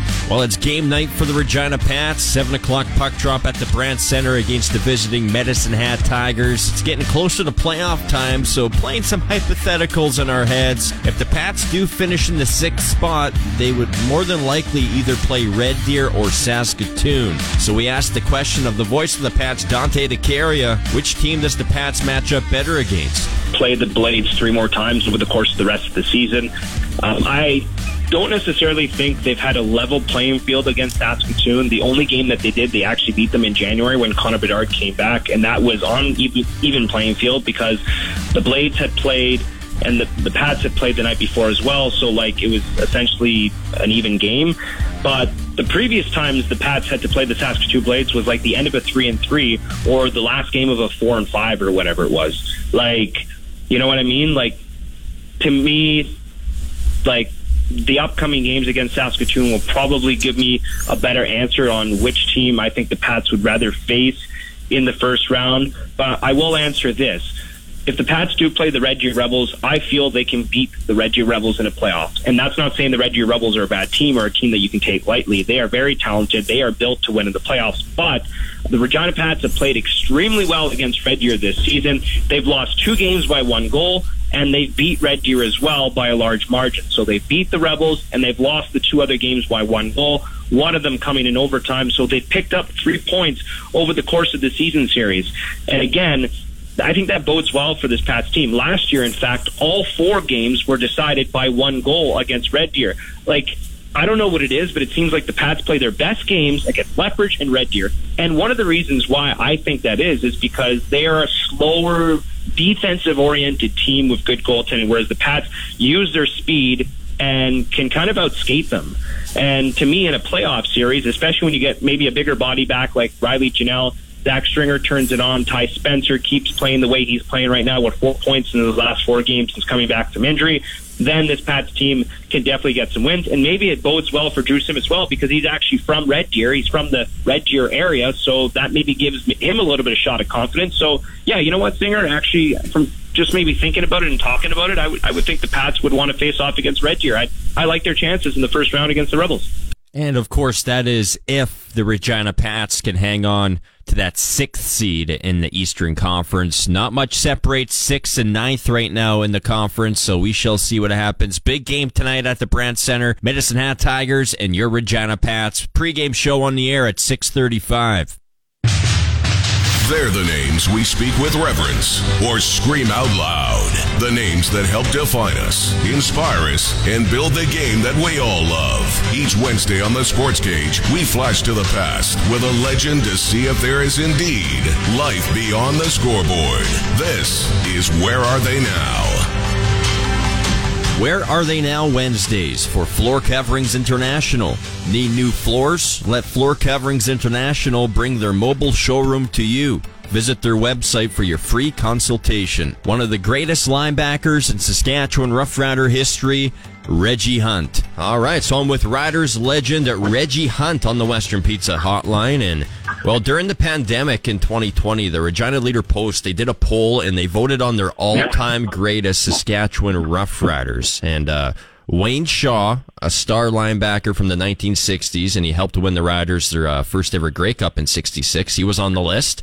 Eddie Lowe, a CFL All-Star and Grey Cup champion in 1989. Also in that list was a 4-time CFL West All-Star, a 2003 CFL All-Star, and a 2007 Grey Cup champion.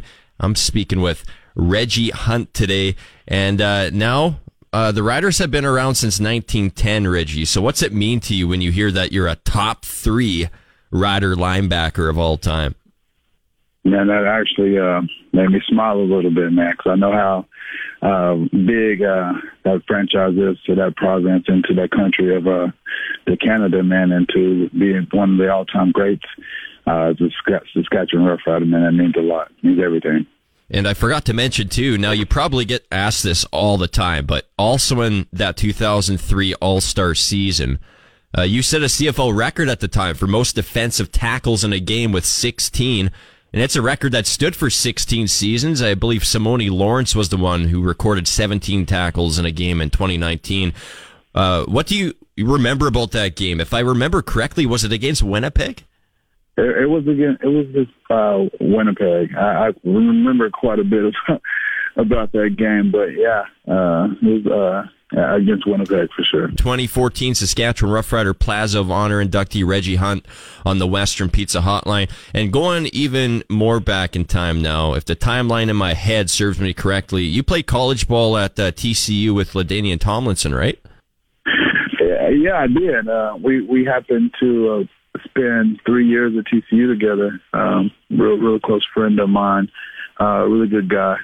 Kind of similar to myself, and he's very humble, kind of quiet. More just a really good guy. So had a lot of great years with him at TCU.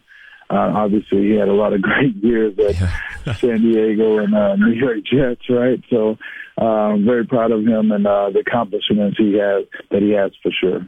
At the time, you probably didn't think that he would be a future Pro Football Hall of Famer, because I don't think that really goes through people's minds when you're watching a teammate and stuff in college. But what was it like watching and being on the same team as LT? Well, we actually played the same position for a while, right? Yes. I got to work in the same drills and all those kind of things together with him. We're actually really good friends to this day. So we spend a lot of time together, watch a lot of mixed martial arts together and stuff like that, and still football and sports, and we go to some sporting events. But, from day one of meeting LaDainian, always been special talent, obviously. Showed all the way through his career, as you get glimpses of some of the things that only he can do. Mm-hmm. And I got to witness some of those things in practice up close in person. So just a special talent, man. And, obviously one of the top 5 to 10 best running backs in the history of the game. And, I got to see him, build up to that. So. Yeah, man, that's awesome. There's no doubt about it. Top 5 back of all time, in my opinion, in the National Football League. Now, after your time at TCU, you went overseas and played a season in NFL Europe League with the Scottish Claymores. What was the vibe like out there playing pro ball on a different continent? Well, it's obviously a really much different experience, and experience that I wouldn't want to take away for sure. I wouldn't have wanted to do it again, but it was definitely an experience that I wouldn't trade for the world. I was signed by San Diego Chargers during that time. And then the offseason allocated to play in NFL Europe, took advantage and got better with my skills and went back to San Diego. But it was a great experience.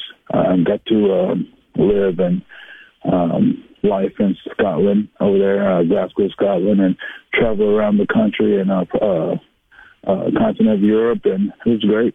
And some studs were on that Claymore team. I think Dante Hall was on that team, star kick returner for the Kansas City Chiefs, and also Renard Cox, I believe. He spent time with the Jaguars, and then he had a nice career with Hamilton. Those are the guys that come to mind. I'm sure I'm missing some, but the talent level in NFL Europe must have been legit. Of course, it's 2 different games, but how did that talent pool compare to the talent pool in the Canadian Football League?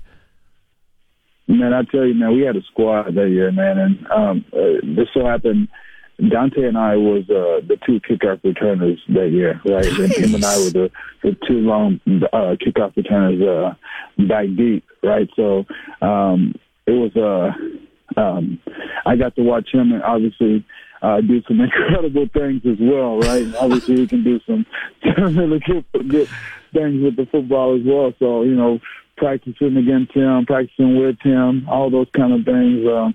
Watching a living legend as far as the kickoff returners, be back there and learning from him as well, during that time, because obviously, he has some things, some special talent back there as far as returning that I could pick up. And then as far as it, differs from the CFL game, and to me, man, I've said this from day one, even when I had to adjust to the Canadian football game. It's just football to me, man. It's football. So I tell people that I believe CFL has been around probably longer than the NFL. right? So there's some changes as far as where the goalposts are, right? So you say, why are the goalposts in the back? Well, the goalposts have been in the front longer than it's been in the back, right? if I'm not mistaken, right?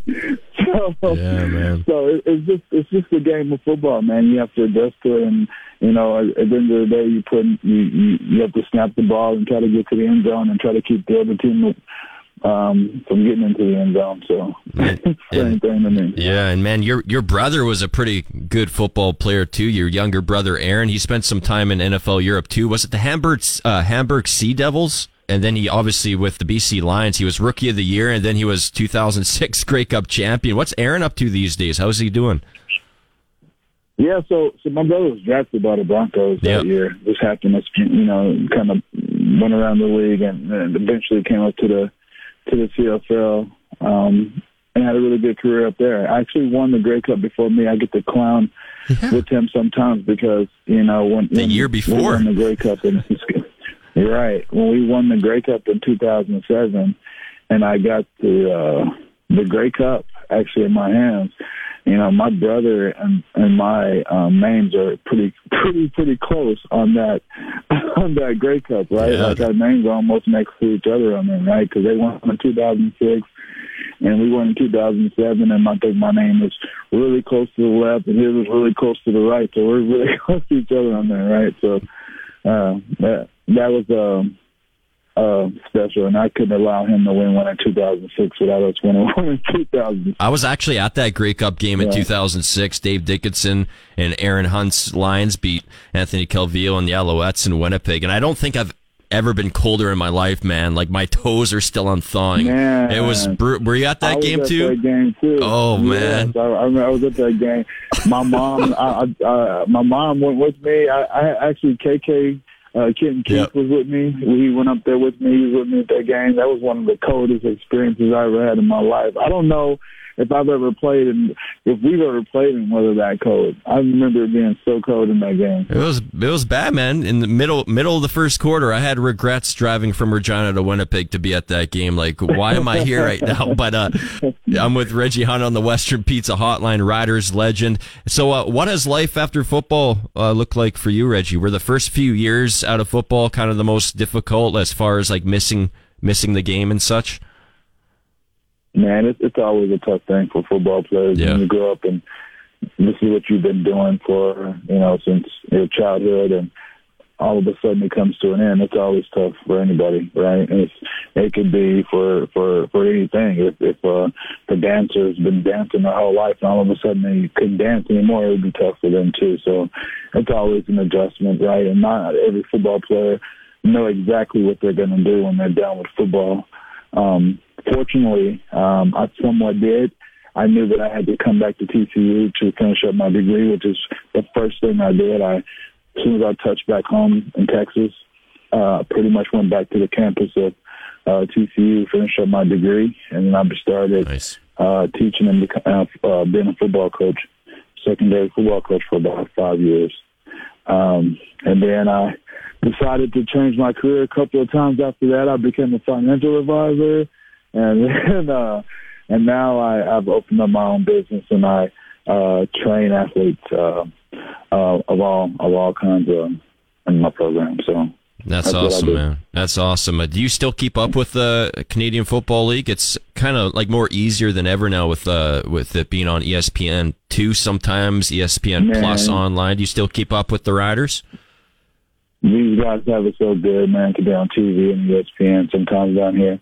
You know, we used to fight that battle all the time when we were up there. Yeah. Man, we need some TV, some games played down in the U.S., but now they get that, and I'm fortunate that I get to watch some of the games sometimes. I don't get a chance to watch all of them, but some of them for sure, you know, and I got a chance to catch up with Jeremy O'Day here recently, last couple of months ago, when they came down to a camp and threw a camp down here, caught up with him. So I get a little bit. I talked to my good friend Wes Case still. Yeah. Right, I still stay close to Wes. Matt Dominguez is right up the street from me. Kenton Keith, you know, I still stay in touch with him, man. So, you know, it was great. It's really been a ride. Just recently, I think Matt Dominguez moved back down to his home state of Texas. You said you guys live relatively close to each other. You guys hang out and stuff? Yeah, we do. We're right up the road from me. Nice, about 20, 30 minutes away from me. Okay. So, yeah, we get a chance to watch some football games sometimes. Our kids compete with each other, against each other. We've done some coaching together. Yeah, we hang out sometimes for sure. That's awesome, man. That's awesome. Well, I'll tell you what. I still have my Reggie Hunt number 9 jersey in my closet. I love it. And I'll tell you another thing. Growing up as a kid there, you wore that dark visor, and you stole the hearts of a lot of young RMF football players across Regina, because there was a lot of players on our team that always wanted to wear the dark visor to be like Reggie Hunt. And so you kind of like set things in motion when it came to that, man. The Reaper. So I appreciate your time today. Thanks for joining me on the Western Pizza Hotline, man, and take care. And you take care too. This Day in Sports History, brought to you by Capital Ford Lincoln on the corner of Rochdale and Pasqua, February 22nd, 1980. In Lake Placid, the Miracle on Ice takes place as the American hockey team beats the heavily favored Soviet Union 4-3. They would go on to win the gold medal after a 4-2 win over Finland.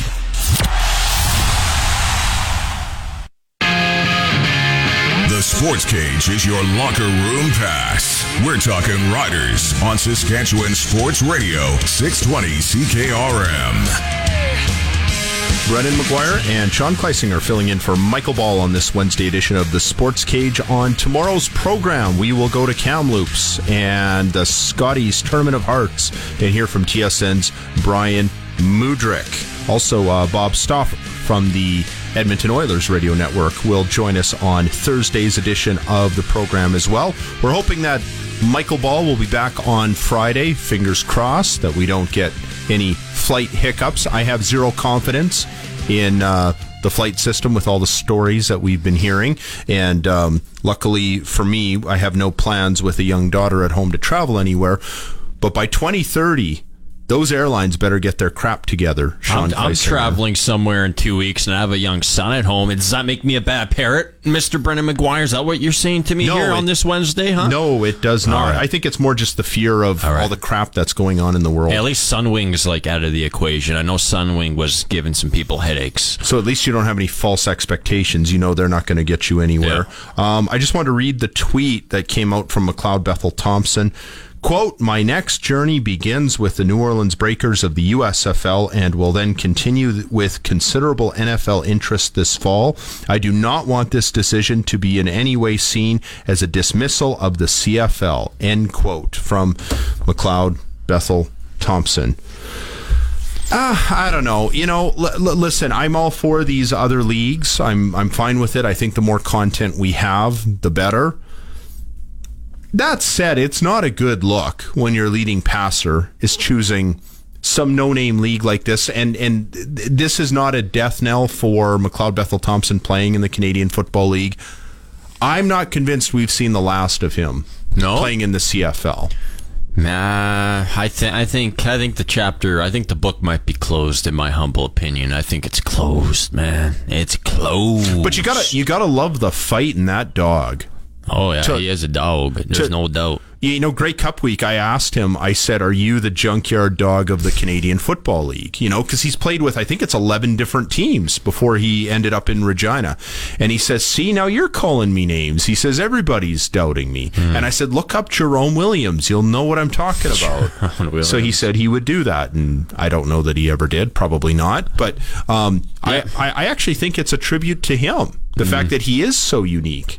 And I would be so thrilled to see him come back. Now, the other question is, are the Argos in good enough hands with Chad Kelly? No, they're about to find out. They could do maybe a bit of a BC Lions approach this year. Those Toronto Argonauts pay a quarterback minimum money like they did with Nathan Rourke last year, because, correct me if I'm wrong, but Chad Kelly, he's under contract. He's on a rookie entry-level salary, yeah. With the Toronto not rookie, Argonauts. but second year. Yeah, so he's going to be making $80,000 or whatever. Yep. So, I mean, the Argos, they could build a pretty good team around Chad Kelly. Maybe who knows? They'll be in the Grey Cup again and the Hammer in November against the Saskatchewan Roughriders. Makes a pretty big difference, though, when from being expected to come in and bail a team out in the fourth quarter of a championship game, which he did masterfully.